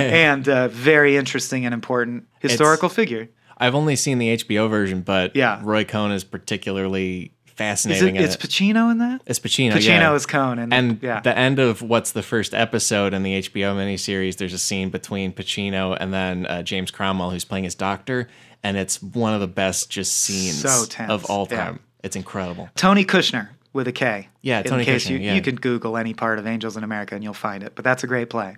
Yeah, And a good HBO show. thematically such Yeah. a thing for this, even beyond Roy Cohn. Like, it's Totally. everything. If you don't Yeah. have time to read like most of our listeners, I'll say again because I haven't said in a while, you do not need to keep up with us in order to enjoy the podcast. But yeah, you can watch it on HBO as well. That's great. Yeah, my the next one here is a short story by George Saunders. It's called Escape from Spiderhead, and it's a particularly dark one. It's in his collection 10th of December. You can also read it for free on the New Yorker's website. Cause Inspired the film Escape from New York, I believe. Right? No? Yeah? No. The basic premise is that it's a guy in a modern prison where they're experimenting on the prisoners for profit. And so there's a lot of things about jail and also corporations. So nonfiction. And and kind of things that are happening, and also even ties into Vonnegut themes about people being chemicals and how that drives what we do. And Excellent. it's a heart ripper, but it's really great. Yeah, My last one, last but not least, and I say the reverse here. I don't care if you've seen the movie, and if you haven't seen the movie, I wish you wouldn't. I wish you should just read the source material. yeah. Vomit it out of your head. V for Vendetta. V for Vomit. Yeah. The film is not bad. Yeah. It's fine as an action movie goes. I've only seen the film. But the film, oh, okay. Then Yeah. you have no idea how Yeah. good it is. Okay, It's wow. a masterpiece on the order of Watchmen, and the film does not let you know that. The film is fine. It's a competent action movie, but you only care about the human characters and like what their situation is. The comic book by Alan Moore and David Lloyd is painfully clear in the way that Jailbird is painfully clear. This book is a primer to teach you what anarchism is as a set of political beliefs, that it doesn't mean burn everything down. What is it as a real functioning belief set? What do anarchists believe? And convince you that it might not be such a bad thing or set of beliefs. And it is incredibly convincing.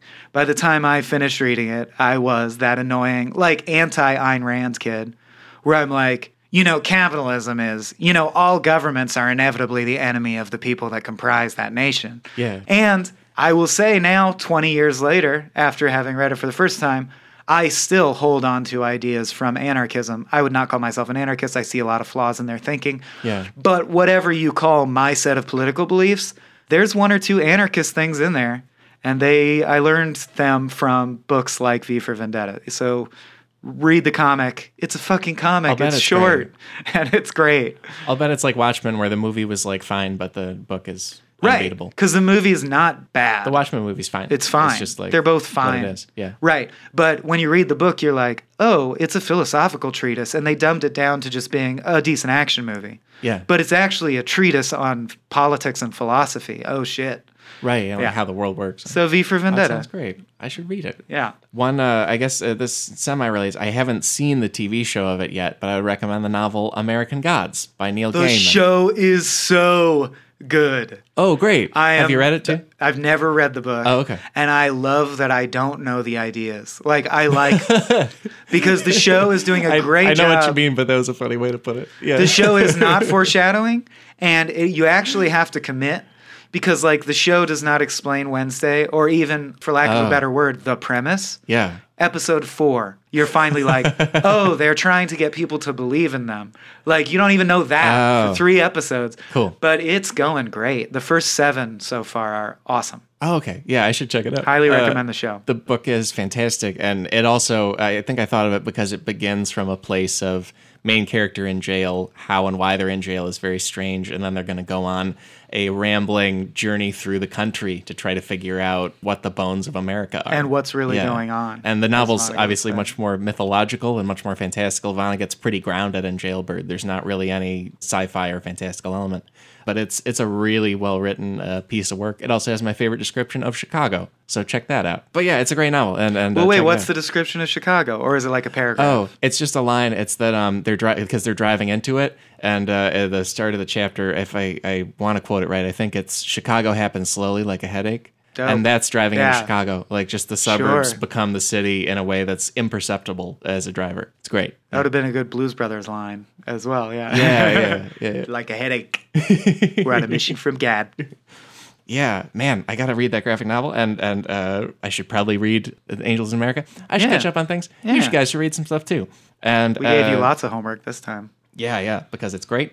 And we would normally do Vonnegut news. There's not a ton of like Vonnegut news in the world, other than we had a live show of Palm Sunday. It's going to be our next episode in the feed. And I think we had a really great time doing it. Oh, it was a blast, yeah. But that's also where I found out by mingling with the audience that you don't have to read all the books to be listening to the podcast. I would say the majority of the people were like, either I haven't ever read the books and I still like the podcast, or I read the book in high school 30 years ago, and I still enjoy the podcast. So that's good to know. Because people have told us that online, too. But it's nice to hear it in person. Yeah, and the best thing of all, people have told us, I never heard of Kurt Vonnegut or never picked one up, and now I love him. Yeah. That's great. That was amazing. That's great. Yeah. So thank you, Vonna Friends, and that'll be coming soon. Also, there's just like stuff going on with podcasting here in a good way. We're doing in the Cracked Podcast main feed, there's a mini series hosted by Soren about grooming and how that affects characters in fiction. It's very like heady about that in a good way. And there will be other new podcasts coming from Cracked in like the next few months. Watch the Cracked Podcast feed for that. And of course, we'll still be doing this show, Kurt Vonnegut Guys. Next episode that will come out is that Palm Sunday live episode. And then after that, we'll do Dead-Eyed Dick, which is his novel from 1982, copyright Ramjack Corporation. And I actually haven't read that one, so I'm looking forward to that too. This is going to be kind of a sequence of books I haven't read. I have. Ooh. So role reversal. Don't tell me about it. I think this is the first time that's happened, where you had one you hadn't that I have. So. Oh, yeah, it actually might be, yeah. Because there's been a couple neither of us had read, like this one and Player Piano, I think. And I'm gonna spoil the shit out of it. No. Not like in the first few paragraphs, Vonnegut wouldn't tell you everything that happens is gonna happen in the book. He's a real self-spoiler. Yeah. so That's his way. So that's coming up. Get your dick on and catch up with us down the road. Yeah, and we're excited to bring you that stuff and more. And thanks for being our Vonna friend as we continue on through Kurt Vonnegut's works. If this isn't nice, I don't know what is.